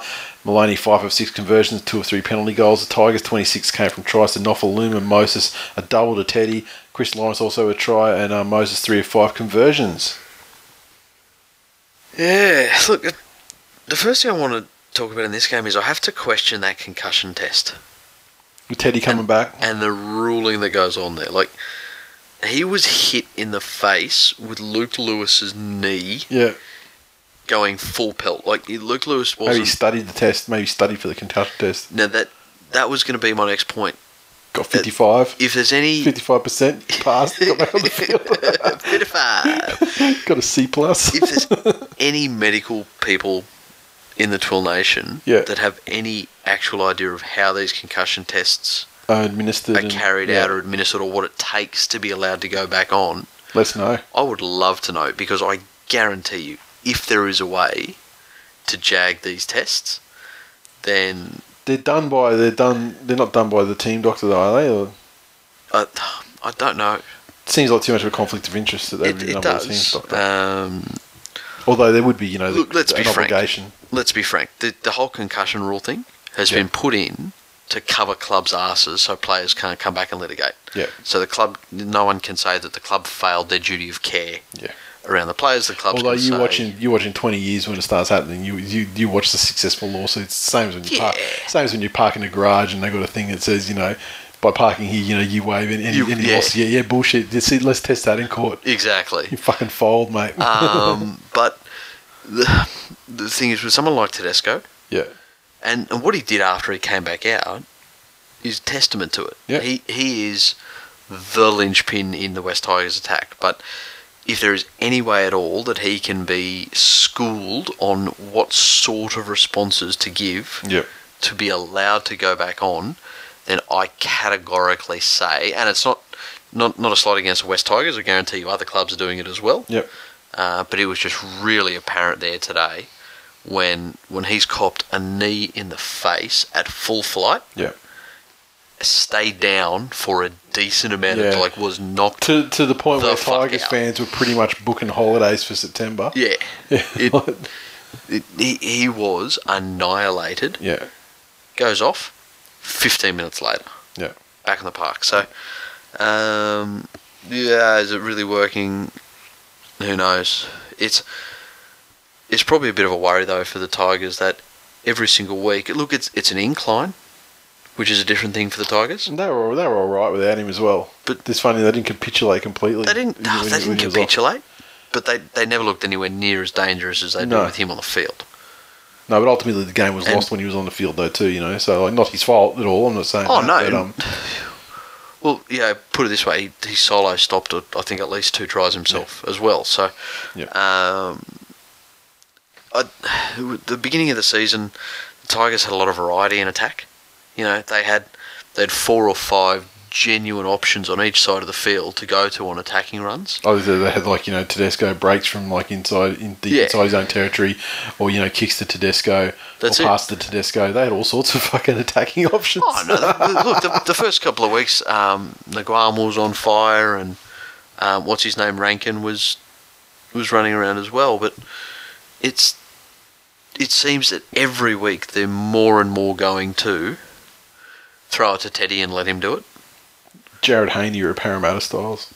Exactly. Well, so they're semi-Radradra Parramatta Styles, really. Yeah. So the thing is though that in this day and age, coaches figure that out pretty quickly. Yeah. And they'll find out ways. Look, you're never going to be able to shut down a player of James Tedesco's capacity altogether. But every year it happens. Some player has a breakout, and then all of a sudden coaches learn how to shut them down. Yeah. So I really think that the West Tigers need to go back to what they were doing that was working for them earlier in the year, which was having more players around him in genuine attacking positions looking to take the ball on, not just being obvious decoys for Tedesco. So as far as the Sharks go, I thought they played fairly well and a lot better than they did. They did well to bounce back too. I mean, they were fucked at one stage, in this game. Like, it looked like, here we go, West Tigers going on with it. Yep. And a mental toughness is probably something that the Sharks have never really been known for. Yep. Everyone wants to call them gritty or resilient or whatnot. I don't think they've ever been that mentally tough, mentally thick, maybe. One player I'd really like to call out, though, is Wade Graham. Yeah. I have never, ever been a fan of Wade Graham. Really? Ever since his days at Penrith. Yep. I think he has been a truckload of talk and has done very little on the field to actually back it up in terms of winning games. There's been a couple of moments where he's done some great things. But I think this year in the Sharks with the Maloneys and the Birds and these other people having the focus on them, plus the fact that he's probably matured a little bit as a human being. Yep. He's playing the best football I've seen of his career. While I don't want to go all the way to saying stick an origin jumper on him, I think he's definitely well on the way to that level of play. Yeah, he's a tough cunt. I don't think he'd be out of place. I'm talking about Paul Gallen. People want to complain about the bunker. But when you get situations like the Tigers try that they scored to go ahead, the three-quarter mark of the game, where Paul Gallen, where the decoy runner ran through and he sort of slowed down, the ball proceeded far to the left of the play at that point, and Gallen purposely positioned himself. He sort of jogged up, pushed off the decoy runner, and immediately started putting his hand up, going, "Sir, I got obstructed." And then, down the track, Tedesco comes back inside or whatever and scores a try. And then thankfully they gave that try. And now people are going to say that is the most non-obstruction, or the most milked fucking give me an obstruction penalty manoeuvre I've ever seen in my life. Yep. And I think Gallen is an absolute arch fuckhead for even trying it on in the first place. Like, because the play, he had so much opportunity to get over there. It wasn't like, oh, fuck, the guy's beating me and I've got to fucking put my hand up and try and get his obstruction to pull the try back. It was before, there was no one beaten. Yeah. The play was just happening over there, and he's immediately like, "Sir, obstruction already." Like, Tedesco hadn't even thought about fucking going in, cutting back that way. Yeah, it's soccer level. Oh, it was soccer level one milking. of the worst attempted milk. I'm glad that they didn't fall for it. Yeah. And anyone who's saying that, wanted to hold that up as a failing of the bunker, you're fucking dreaming. I mean, it was... Nah. You can't judge intent all the time when what a player's doing. That's it. You can't judge intent. But that one, oh my God, you could judge intent perfectly because he's put his hand up like a kid that was trying to dob on someone at school. Exactly. Spot on. Just spot on. And then, he makes a... he made a cunt of himself there and then redeemed himself almost instantly by scoring on pretty much the next set that the Sharks had. I'll tell you what, off the standard Gallen inside the 20 crash ball, and he fucking worked for the first time in God knows how long. Makes a cunt of me. The best thing though is that now there is no chance that anybody will be subjected to his little fucking shrunken peptide irradiated California raisin sack at the Sharks Mad Monday. Watching this game, look, I love good defensive teams, and that's why I love watching James Tedesco play at the moment. As good as he is with the ball in his hand, as a defensive fullback, he's just sensational to watch. And in all that I've seen him do, look, he's not going to make the right decision or the best decision every time, but when he makes a decision, he backs it 100%.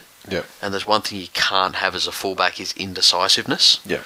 On the opposite note, the Cronulla backline, I would almost go as far to say have a better all-round skill set than any other backline in the competition. When you're talking about a combination of... No, just hear me out here. An all-round skill set. I'm not saying they're the best backline in the competition. All right. But if you look at 2 wingers, 2 centres, and a fullback that have... Yes, that is the composition of a that backline in rugby league. A decent mix of speed, size and strength, and the ability to put in accurate and well-placed kicks close to full speed. I don't think there's too many backlines that cover off that skill set across all players more than the Cronulla Sharks. Other teams may have players who are quicker, who are stronger, or who kick better. You know, Lachlan Coote's probably the best example of a kicking fullback in the game that we have at the moment. But across all 5 in their backline, they all have a good all-round mix of those abilities. Interesting. I'm sure people have opinions about that. Anything else? Nope. That's it for me. Queenslander 22.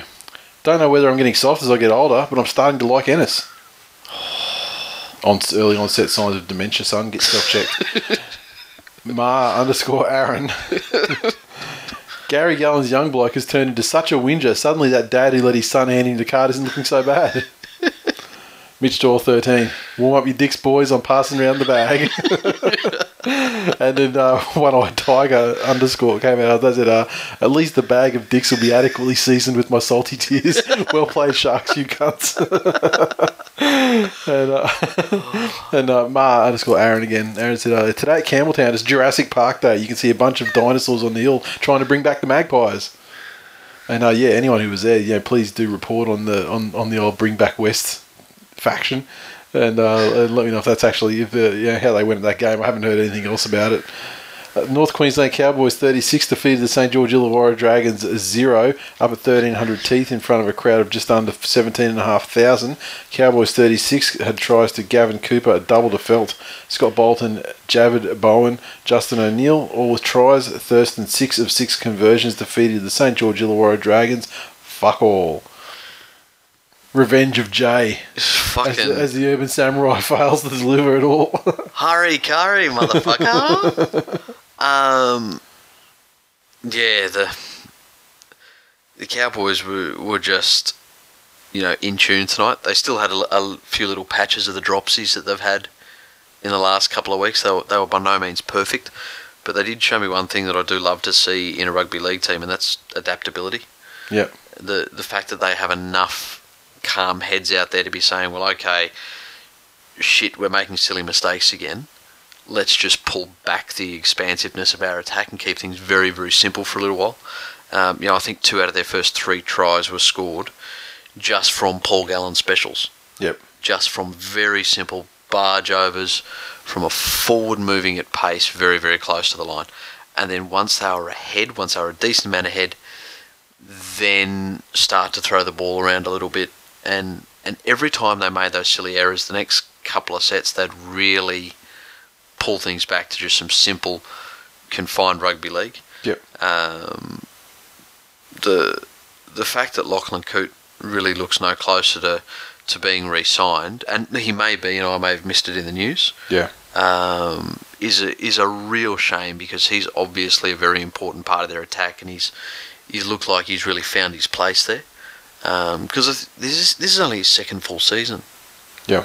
With the Cowboys, first full season with them, he wins a premiership. Yeah. So he's only going to get better in his combination. With the rest of them, but the Dragons, wow. Not much to be said. They, their trajectory at the moment is worse than the Knights. Knights have had some fucking awful games, but it feels like progress is being slowly but surely made. Yeah. Whereas the Dragons, they feel like they're regressing. Look, here's the thing: the North Queensland Cowboys have a very good forward pack. They've got representative props. Yep. And their back line are a thinking back line. They're not just run, crash, try stupid offloads. They're a thinking back line. The Dragons were never even in the competition on this one. Like, if you look at their stats, the only Dragons players who ran for over 100 metres were all backs. Yep. there was not one forward amongst them.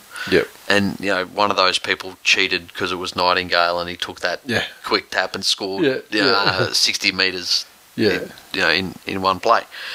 They were just never in the contest. No. The fact that they were so far behind led them to push passes that probably shouldn't have been pushed, and as a result drop ball themselves close to scoring, and just never really looked like they were able to gain any traction in the game. Yep. Not a lot of tweets from this one, but our mate Giannis Mateus. I now know what it feels like to be a pretty girl working on the set of Hey Dad. We got fucked so many times. Oh, I don't know how I feel about that one. That's I don't know how I feel about that one. Never have we had someone burst onto the scene who has the potential to win like fan, Gronk, like rookie. He could clean up. I'll tell you what though, to his credit, yeah, he's fucking gracious in defeat. Oh, very much so. Very much so. Certainly far more than I ever could muster. Yeah, good on him. Sexy _ Bethany 97. Dragons are 0-3 without Macron and 2-2 with him. Macron is therefore our Lord and Saviour. Benchy Marshall. Save our Saints. New Zealand Warriors 32 defeated Sydney Roosters 28 at Central Coast Stadium, shy just over 10,000. The Warriors 32 tries to the Beast, Manu Vatuvai, a double to Johnson, a double to Cutter, and a try to Roger Tuvasashek, a crucial one indeed. And the Roosters 28, Sean Johnson, 3 or 4 conversions and a penalty goal. The Roosters 28 came from a double to Sean Kenny-Dowell. Takiaho and Orbison also with tries. Hastings 4 of 4 conversions and 2 penalty goals. I'll tell you, did you see that ground? Yes. That ground looked fucking spectacular. You like it? What do you like? You like the palm trees and... Oh, and I'm talking about the actual quality of the itself. playing surface itself. Well, yeah, it gets played on like 4 times a year. Yeah, but... God, and then you had that view. Yeah. Man, when you look at that in there with the palm trees and stuff, it's quite nice. I mean, it's the Central Coast, so... Absolutely fantastic. At the base of those palm trees... Whereabouts was it? We're on the Central Coast. It's... Gosford? Yeah, okay. I mean, at the base of those palm trees is basically fucking cracked vials of meth. It's all show. Nature's popping candy.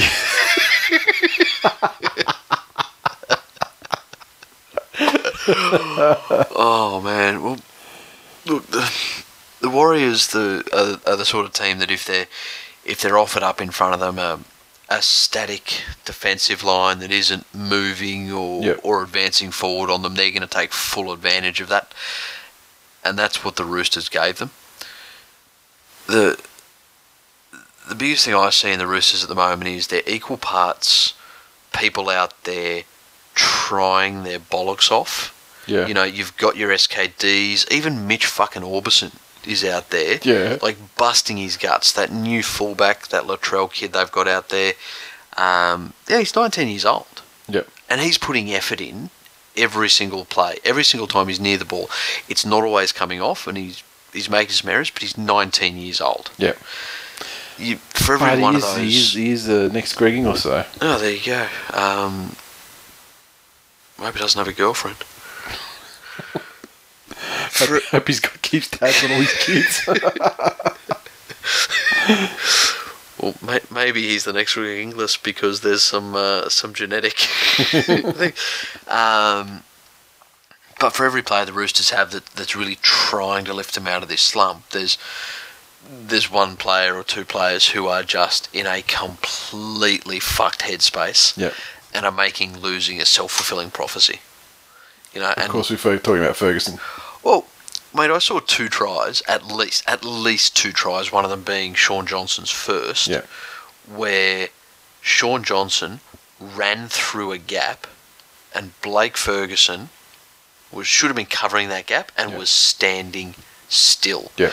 Like, not even like Sean Johnson's even really changed direction or beaten him with a step and he stuck an arm out. Yeah. He was standing still. If I was his coach and I saw that on the field, I'd fucking demote him to... I don't know, what's lower than Orange Boy? Yeah. Well, You know, I'd have him out of there so Gizmopper. quick. I'd have him out of there so quick. And it's one thing you can give credit to coaches like Wayne Bennett on.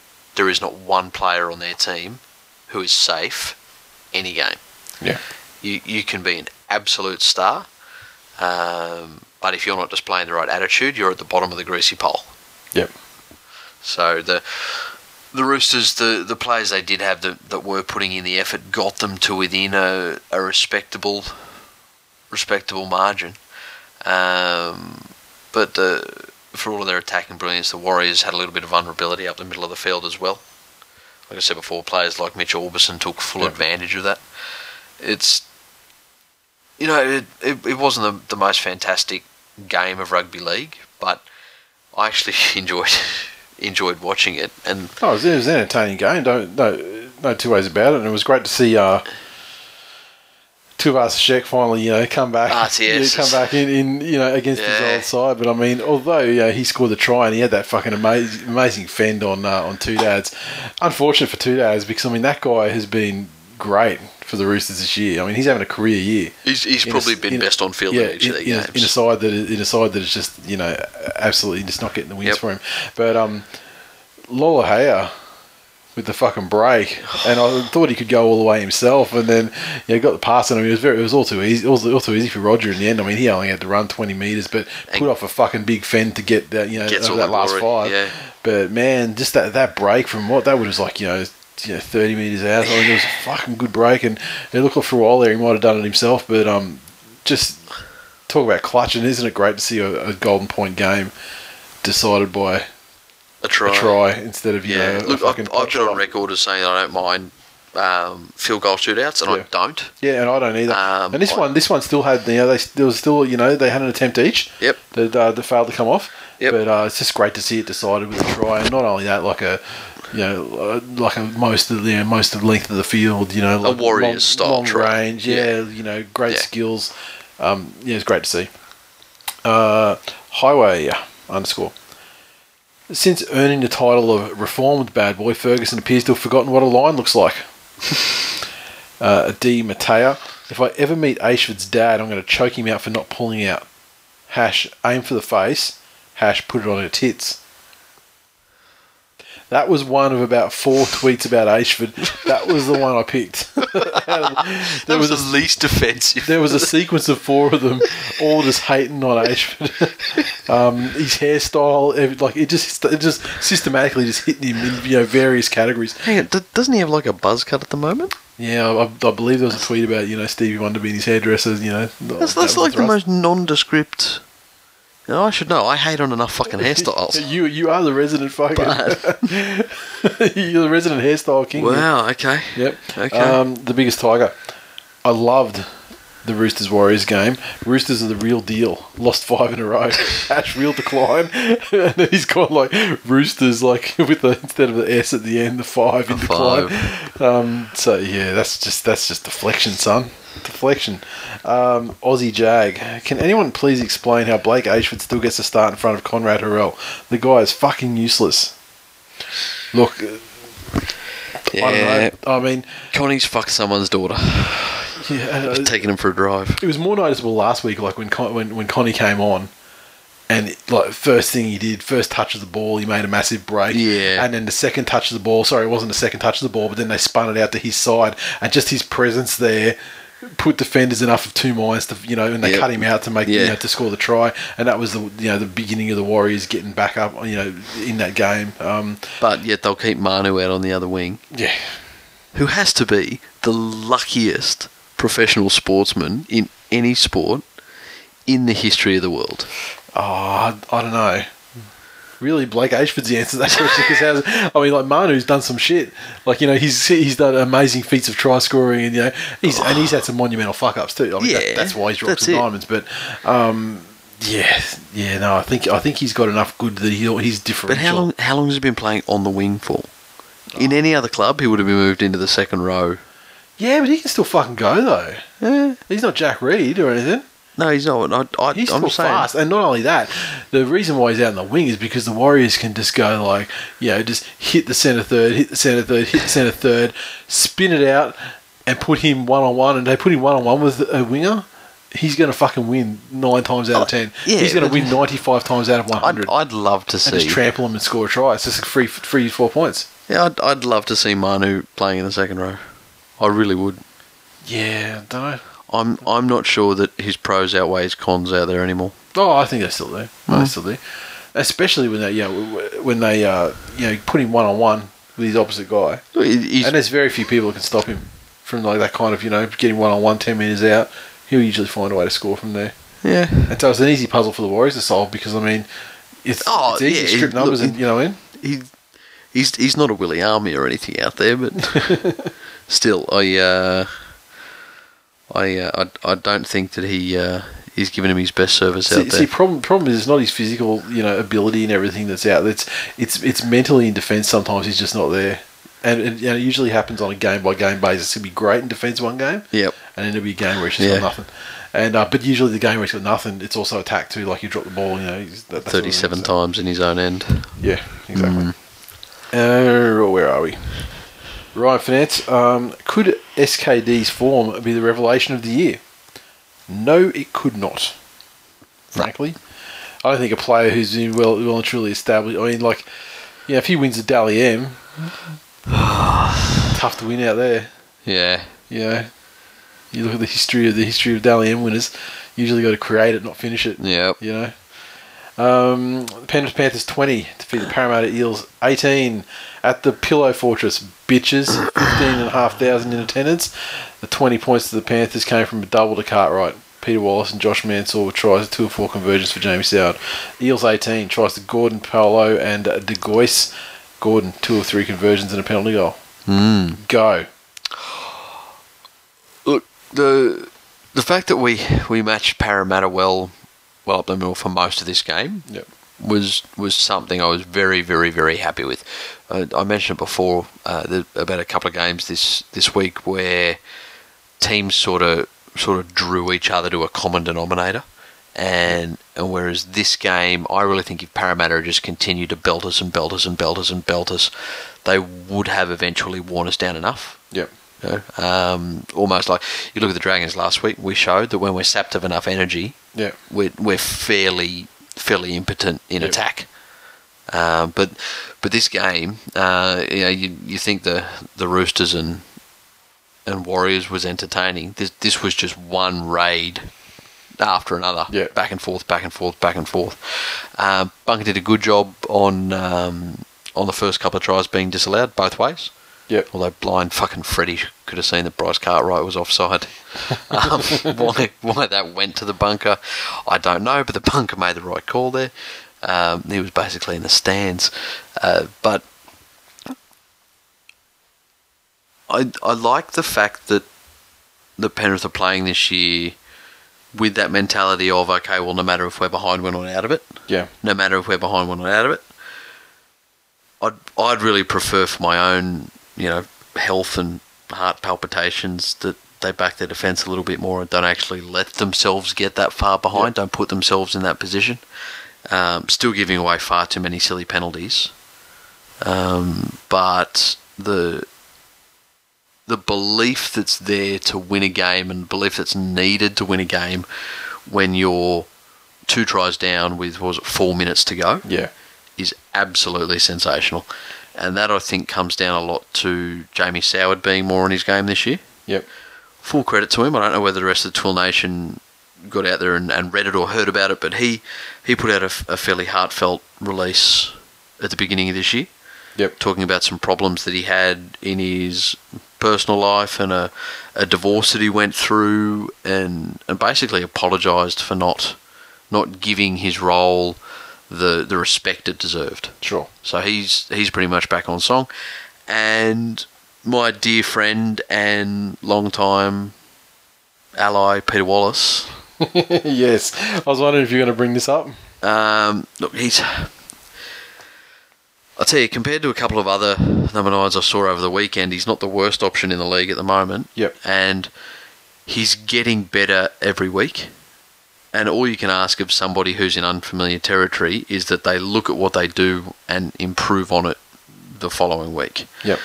I don't think it's at the stage of... I've read a couple of times that Hook's going to have some hard decisions to make once Sekiaro's back.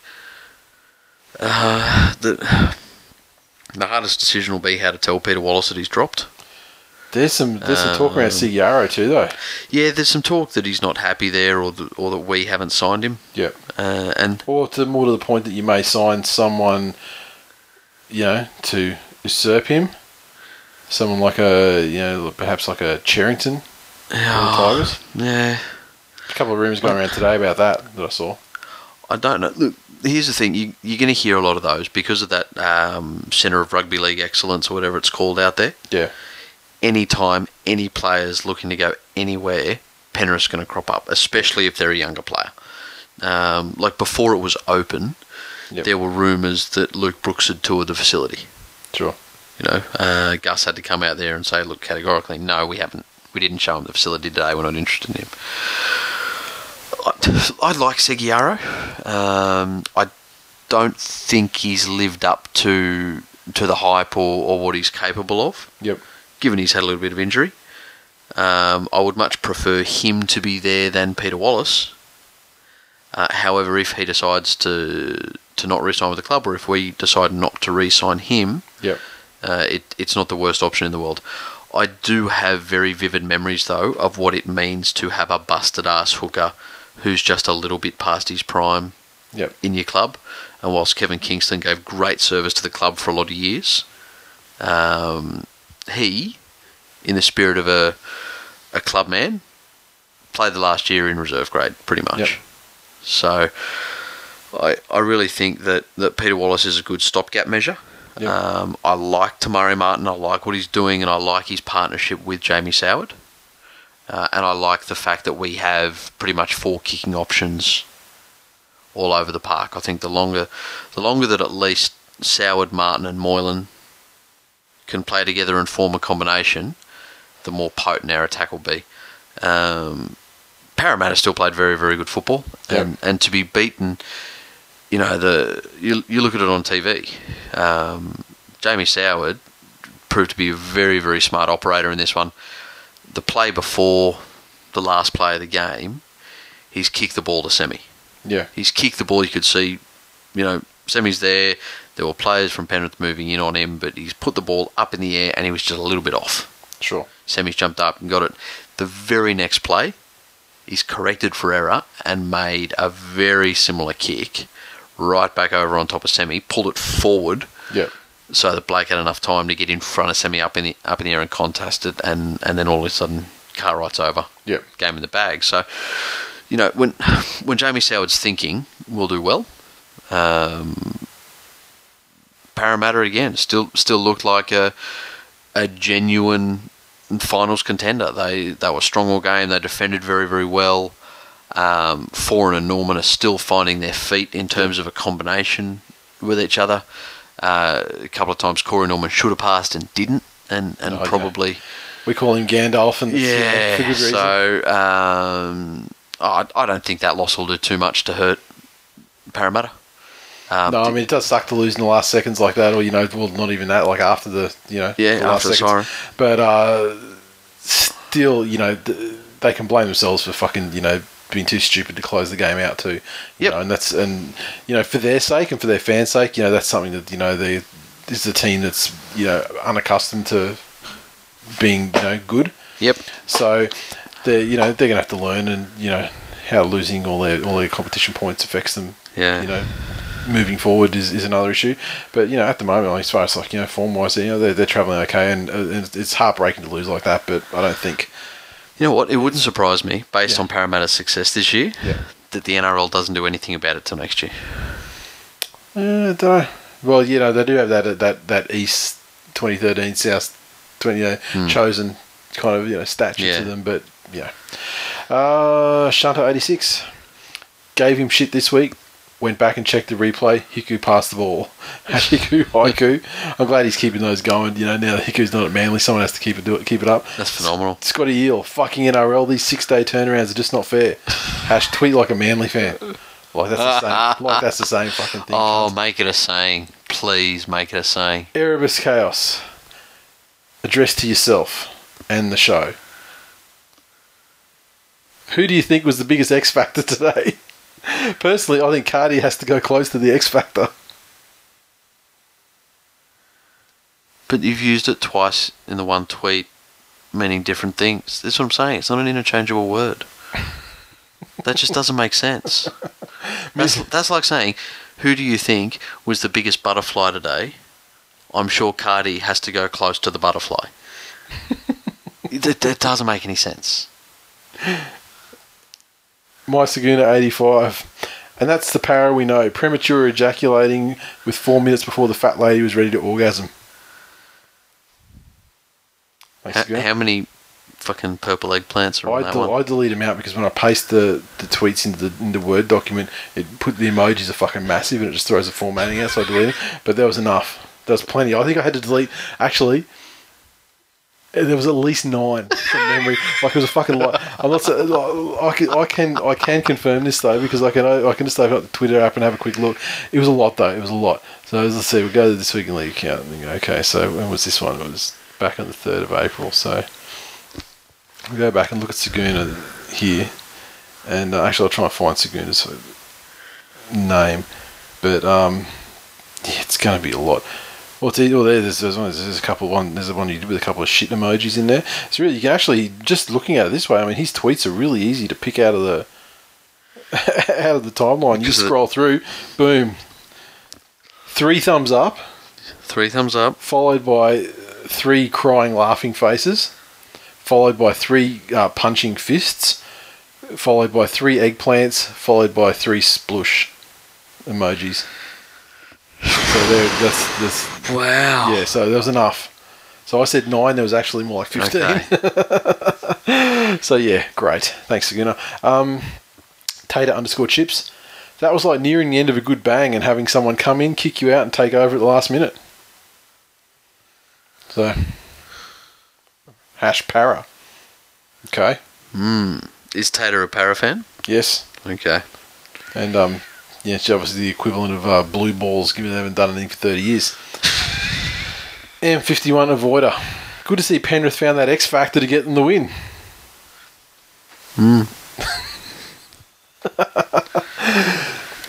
See, they're not going to stop. They have a very particular set of skills. No, I'm not saying... And that involves finding the thing that badgers you the most. No, it doesn't badger me. It just makes me sad for them. That's your defence mechanism. No, it's not my defence mechanism. I'm just sitting back here just watching it play out. Jay getting his first little bit of pushback from the community. No, I understand that people are going to continue to use this. Could be your this could be your Tigers in decline. This could be your Vietnam.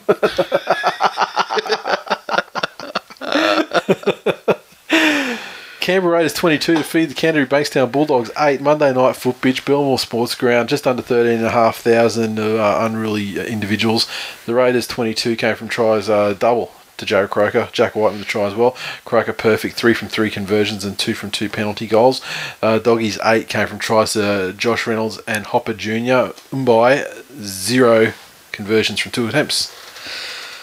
This game was surprising to say the least. To say the least,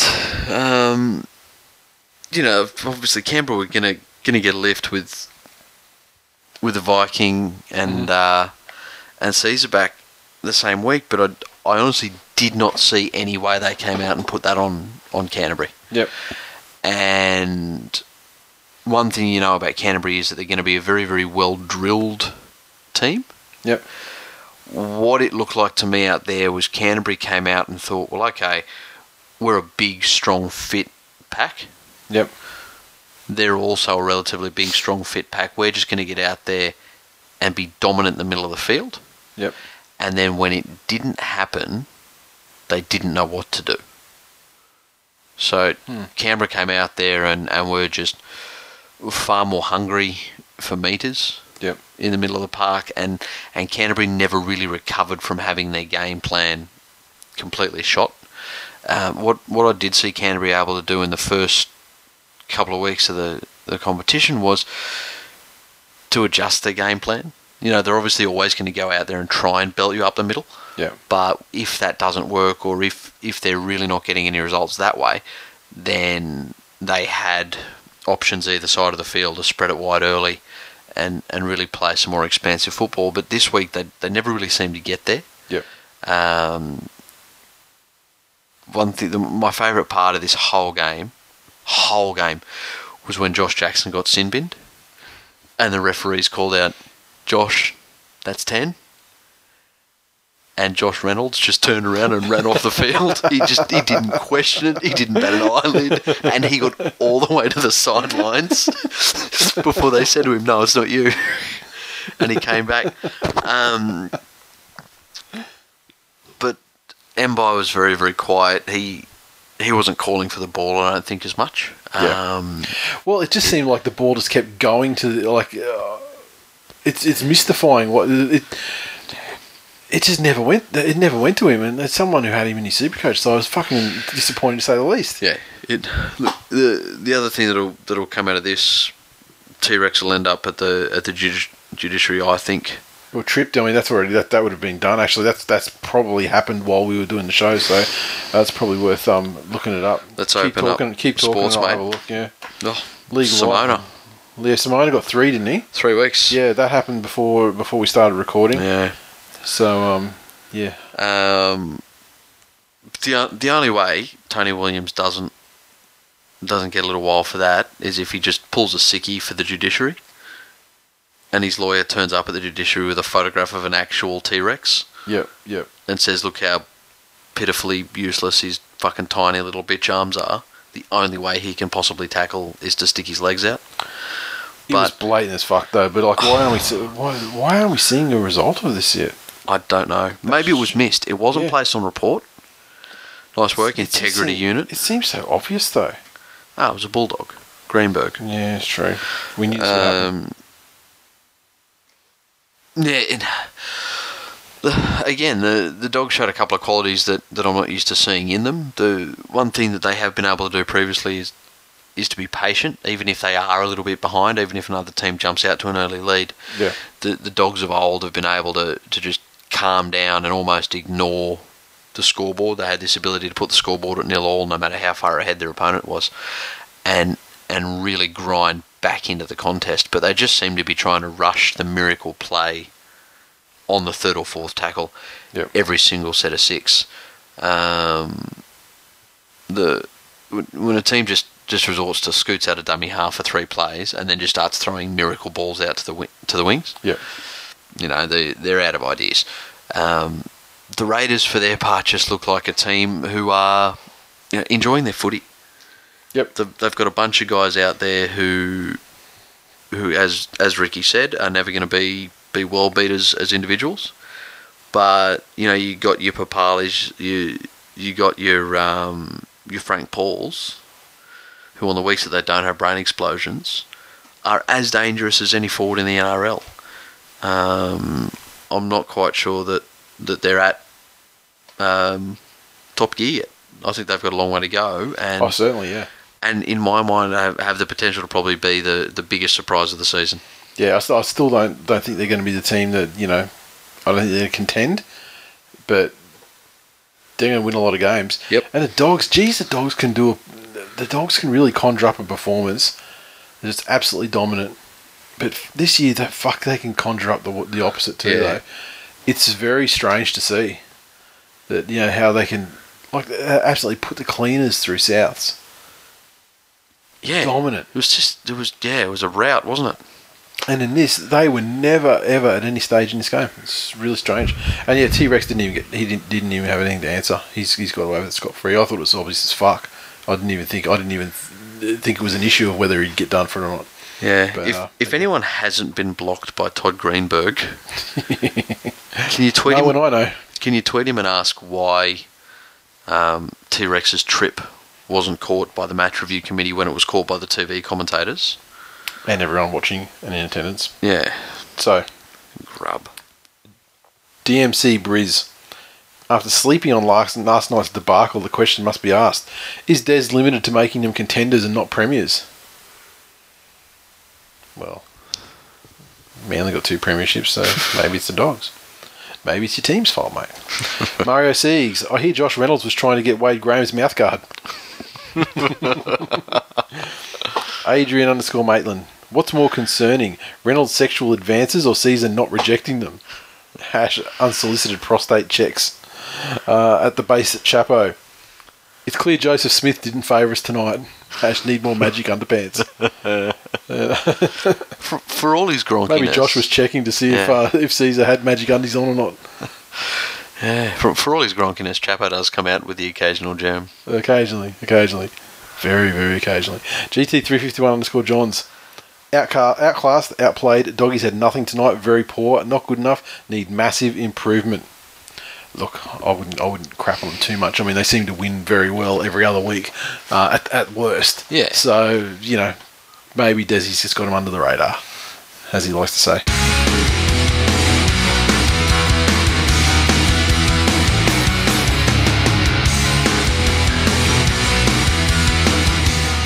Previews. Round 6. Okay, we're kicking off on Thursday night. Broncos versus St. George Illawarra Dragons. I'm not sure how the Broncos are going to deal with this 6-day turnaround. Look, the Dragons in the middle of a 2-match Queensland road trip where they got fucking pummeled 36-0 the first time. I mean, the Cowboys have a great record at home this year in terms of points scored and defence. Broncos, they're humming along just as well as the Cowboys at the moment, probably. Maybe a tick under. I know they won the other week, but maybe I think the Cowboys might be cranking up their level a bit more at this early stage anyway. So, having said that, the Broncos are going to fucking dominate these Dragons side, not to the extent that they were dominated last week, but it's still going to be ugly. Yeah, I don't think the Broncos. There is that. It's Wayne's old team as well. I think the Dragons are well past that. Yeah, maybe so. I think the Dragons are well past any sort of Wayne Bennett bitterness. If it were me, I would still be extremely. I think at a club level, he'd be on the list. Unless Wayne's going to go to that entire team with a pair of clippers, there's nothing he could do for them. My family will beat this game. I've got my beloved aunt, uncle, and cousin up front. Oh, I know Dragons fans, right? Well, my uncle is a Broncos fan. Okay. Mad Broncos fan. Oh yeah, he's the one. Okay. Hangs down near Bega. Yep. Wonderful individual. So he's up, and my aunt and cousin are Dragons fans. Well, it's going to be a shit night for them. Look, one thing you can't accuse them of. One thing you can't accuse them of is being fair weather. Well, no, that's right. But yeah, I really think that the Broncos this game will dip their arm in kerosene and light it and fist fuck the Dragons. So. That's colourful. So when someone does douse their arm in kerosene, lights it up and fist fuck someone, how would that convert to like a more conventional scoring system like rugby league has? 13 plus. South Sydney Rabbitohs take on the Sydney Roosters Friday night football, and this one, these guys have already played this year, and I was surprised to see the Roosters got pumped. Here we are a couple of weeks later, and they're still losing games, although they're not getting pumped. The Rabbitohs, it has to be said. I mean, they were fairly shaky. But for the first 20 minutes, I think the Roosters, I'd like to think that the Roosters have improved more over the last 3 weeks since their last meeting. And I think if they put together a performance like they did against the Warriors versus what South Sydney put up last week, then I think the Roosters can get off the mark. Yeah, I'm going to go the Roosters as well on this one. I think this is where their first points of the season come from. Souths haven't named Reynolds. Yeah. Even though everywhere says he's a chance to be back, that normally means he'll be back next week. But I really think that the Roosters have more to gain by winning this game, and Souths really have a lot of questions from their performance against Manly that I'm not sure will be answered this soon. It seems like Michael Oldfield has fallen out of favour, and so that brings Ava back into the centres. Oh, really?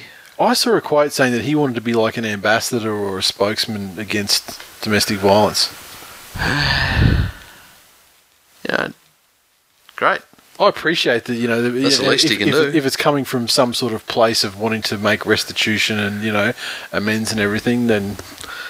Look, again, you want to give humanity the benefit of the doubt. Yeah. So if that's a genuine sentiment on his behalf, well done. Doesn't make things right, but it's... Well, no. It's kind of like Marty Bryant coming out saying he wants to become like a spokesperson for Tourism Tasmania. Oh. Ivan White coming out saying he wants to be a spokesman for backpackers. I thought you were going to say spokesperson for fucking rainforests. I'm imagining Ivan Milat next to Ranger Stacey. Well, he's obviously a conservationist. I mean, he planted so many backpackers in the Belmore. I was just trying to grow Swedish people. Trying to stop our dependence on IKEA and their affordable flat-pack Swedish crap. I'll flat-pack you. I think the Roosters are going to get off the mark. I mean, yep. This competition's hard to say. I mean, teams go up and down, but I feel like the Roosters are on an upward trajectory, and they're very close to putting it together. Yep. I think. We'll turn around and South will fucking obliterate them. Parramatta Eels take on the Canberra Raiders, Pillow Fortress, Saturday afternoon, 3 p.m. Whew. Tough one. This is a tough one. This is a tough week. Very, very tough week. I haven't seen anything out of Parramatta to make me think they're not going to win, but then the Raiders, man, that was surprising on Monday night. Yeah, it was shocking. I didn't see it coming at all. Not the fact that they won. I mean, any given Sunday and all that, but the way they won and the way the Dogs were absolutely fucking just no chance at any stage. Yeah. It was one of those games where you're just like, this is a real shit game to watch because this team has just got... Yeah. There's just no fucking pathway for them to win. The thing is, the Raiders got up over a Doggies outfit who were definitely off their game. Yep. And weren't playing at 100%. Parramatta just came up against Destiny. And no one beats Destiny. So I think Parramatta will look to get on song this year. I think just across the park they've got a few more attacking weapons. On the other note, obviously losing at the last minute as well is something, like a motivating factor to, get your head in the game for 80 minutes straight, and the coach can use it as a tool for, that week. But the Techno Vikings got a game under his belt. And look, it wouldn't surprise me if he's up against some tired defenders 3/4 of the way through the game, that he's back to the form we saw him in last year, where he's just stepping 3 players, palming off 47 others and scoring individual tries. Yeah. So up in the air, but I'm going to go Para. Para at home. Yep. That's probably the option that I'm going to go with. The Warriors take on the mighty Manly Seagulls, Mount Smart Stadium. This one is interesting from a betting standpoint, because the Warriors are paying about $1.30 versus $3 again in a game that Manly usually win, home or away. The Warriors got a win, and have been equal parts awful at other stages through the season. Yeah, and Manly hasn't been too bad. I mean, like their defence has been a lot better. Except for a small window last week. Their attack's fine. The only thing for me is, once again, it's just this lack of creativity in the halves with makeshift halves combination. I'd like to think that they can sit down and watch the tape and realise where they went wrong and adapt in terms of whether they shift positions around and things like that. Later tackles in the set, just to create a bit more variety and unpredictability in what they're going to do. But I'll tell you why the Warriors are so short. Look at who's in the 17. Yeah, but I mean, like he's been there before. He's been off the bench several times. No. Look who's in the 3. Steve Matai, fucking first try scorer. Put it all on. The more you put on, the more you get back. Look, Manly going to win this 13 plus again. I mean, the Warriors are their bitches eternally, and so it shall continue. For every Roger Tuivasa, Sheck and Conrad Harrell, they've got a fucking Blake Ashford and Jonathan Wright. Yeah, that's true. Just ripe to be exploited. That's true. They're asking for it. Look, the Warriors did look a little bit brittle up the middle of the field, and certainly with Appy and Walker, that's where Manly are going to attack. Mm-hmm. There's going to be no passing. Yeah, that's right, exactly. But when there's gaping holes up the middle, do you really need to pass? Exactly. Manly getting about 8.5 start, I think. And I'm fucking taking that all day. You're on that? All day. I mean, look, I'll take them straight up, but I mean, the 8 is just fucking, got to. Yeah. Got to. So, yeah, Manly 8 plus. 8. No worries at all. 13 plus, though, in the real world. Where are we? Penrith Panthers take on the North Queensland Cowboys at the Muddy Puddle Saturday night. Look, I'd really like to say I think we can get out and beat the Cowboys. I really just think with the style of football they're playing at the moment, the Cowboys are going to be a little bit of a too classy opponent for us. Haven't won away from home this year, though. Yeah, haven't won. How many games have they played away from home? 2? 2. Yeah. So, well, yeah, it's like it's almost half the games. It's 40% of the games. Yeah, I know, but after 5 rounds, I really don't want to take too many of these. Yeah. Based on that, you wouldn't tip the Roosters to win a game all year. Sure. Yeah. So, I just think they're playing with a little bit more finesse than a couple of other teams. And my only basis for that is they react better to their periods of bad play. Yep. Than any team in the league at this stage. So I think North Queensland will get it.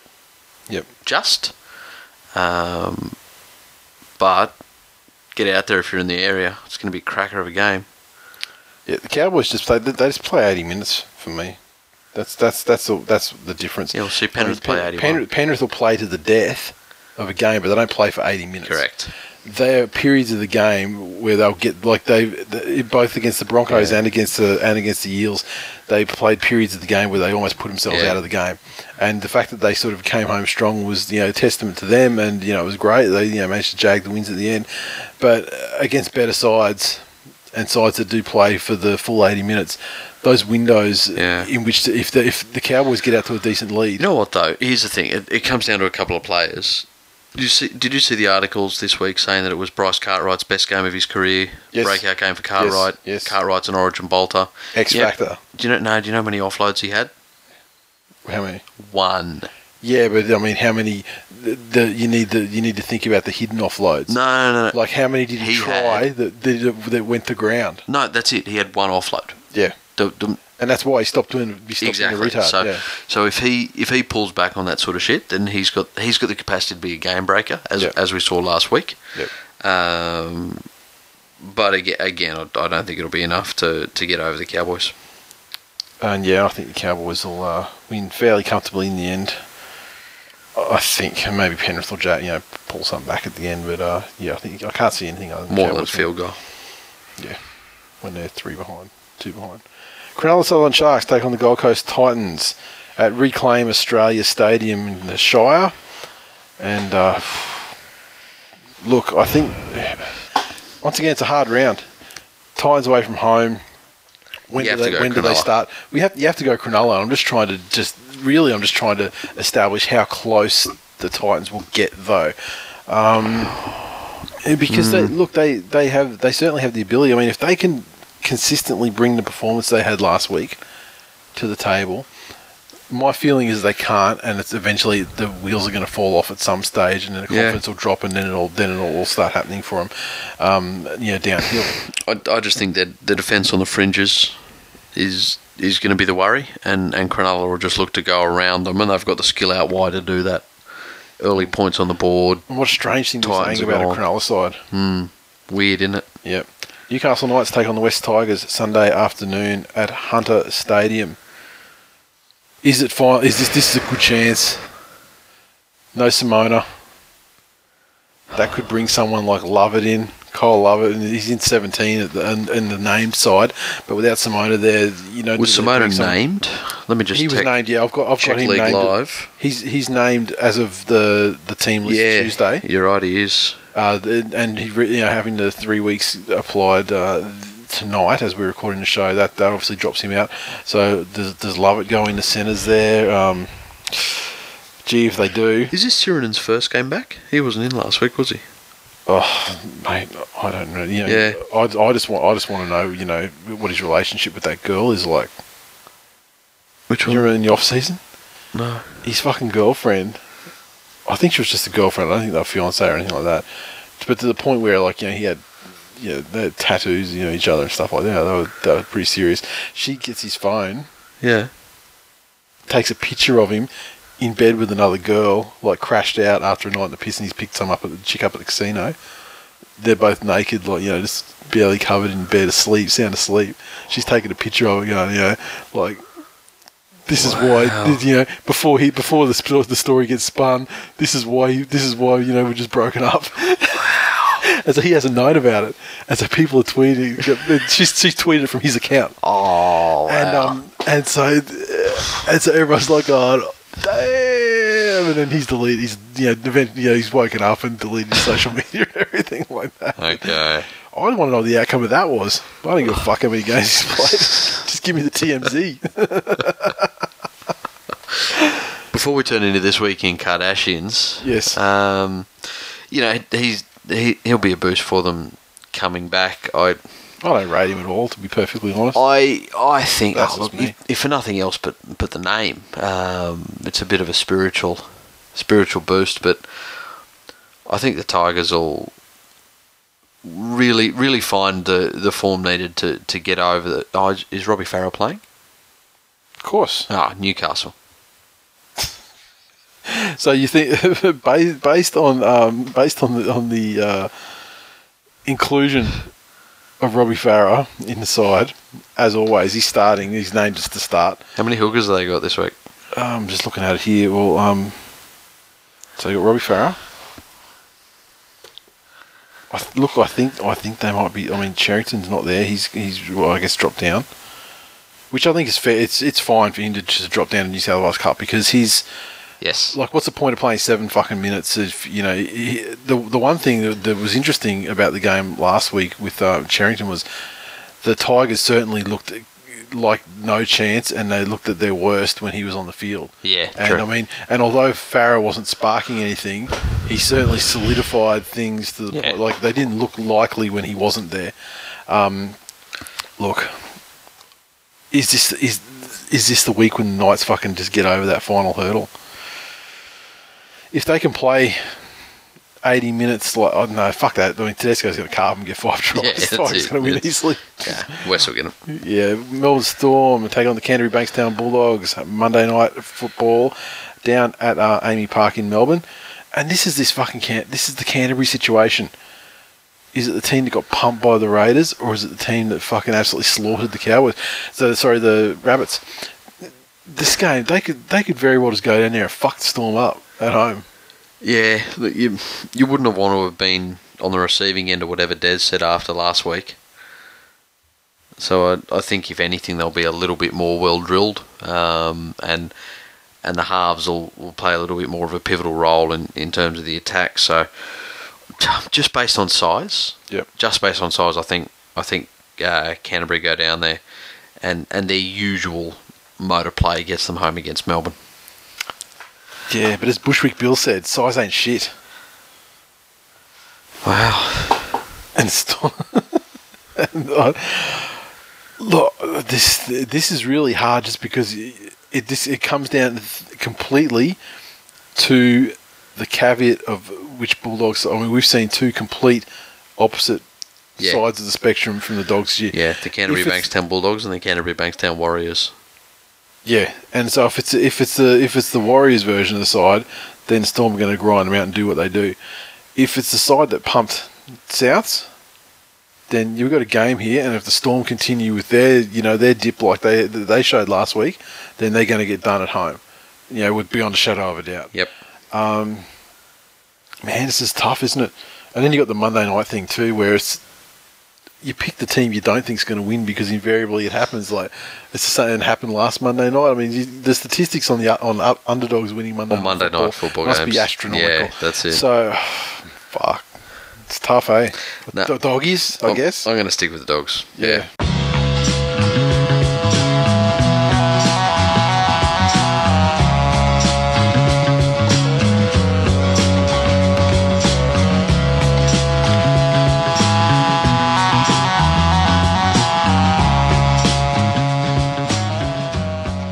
And that is full time for episode 216. Thanks for listening, everyone. As always, you can interact with us on Twitter, so follow at TWiL League, and on our Facebook as well, facebook.com/This Week in League.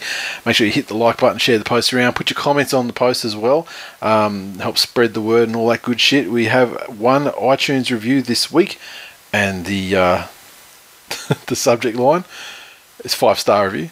TWiL is the X Factor by M51 Avoider. Pandora's fucking box. Now do you understand?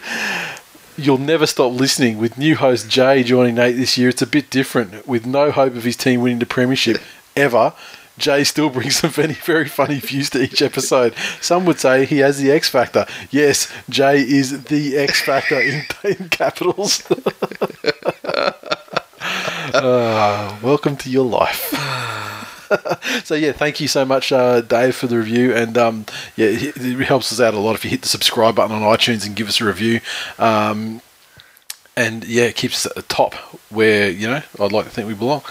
Supercoach, okay, the overall group NZ_Magpie54 is taking the lead off Ram and Robbo, so it looks like the boys in the mines haven't got as much to celebrate this week. Too much tuners, Puds, Picks, Toto's Terrors, the Pool Sharks, SFC, Fijian Eels, Winter is crowding, and the Wendells round out our top 10. Tipping, David Kingston on top, with a couple of other people, Desi's Ducks and Doogs. The three of those guys are tied on 29. Ooh. Now, 1 point back, we have another group of three, Solzy, Mikus, and One-Eyed Tiger, and then after that we've got a group, another point back from there, Lemon, Bulldog, Wixie, Matthew Bell, and Nickel. So slowly but surely starting to spread a little bit. And on our ladder competition, I'm not going to go through from top to bottom, but the top 5 for the ladder competition: Tall Hayden in number 1, TYHR Blue in number 2, Hoops 3rd, Trent Slats 4th, Biggest Tiger 5th. So congratulations those guys. The most variable competition we do that one, because literally one weekend of results can take the last place to first place. Yeah, spot on. Just the way it's calculated. So it's good because you just don't know what's going to happen from week to week. So we're very glad that we could do that. And I don't have anything else in my notes. So that's pretty much it. That's it for another week. Another short episode. Fuck me drunk. I don't know what to do. I don't know what the answer is. There's 40 minutes of manly bullshit in there, so... There really wasn't, though. That's the thing. There wasn't.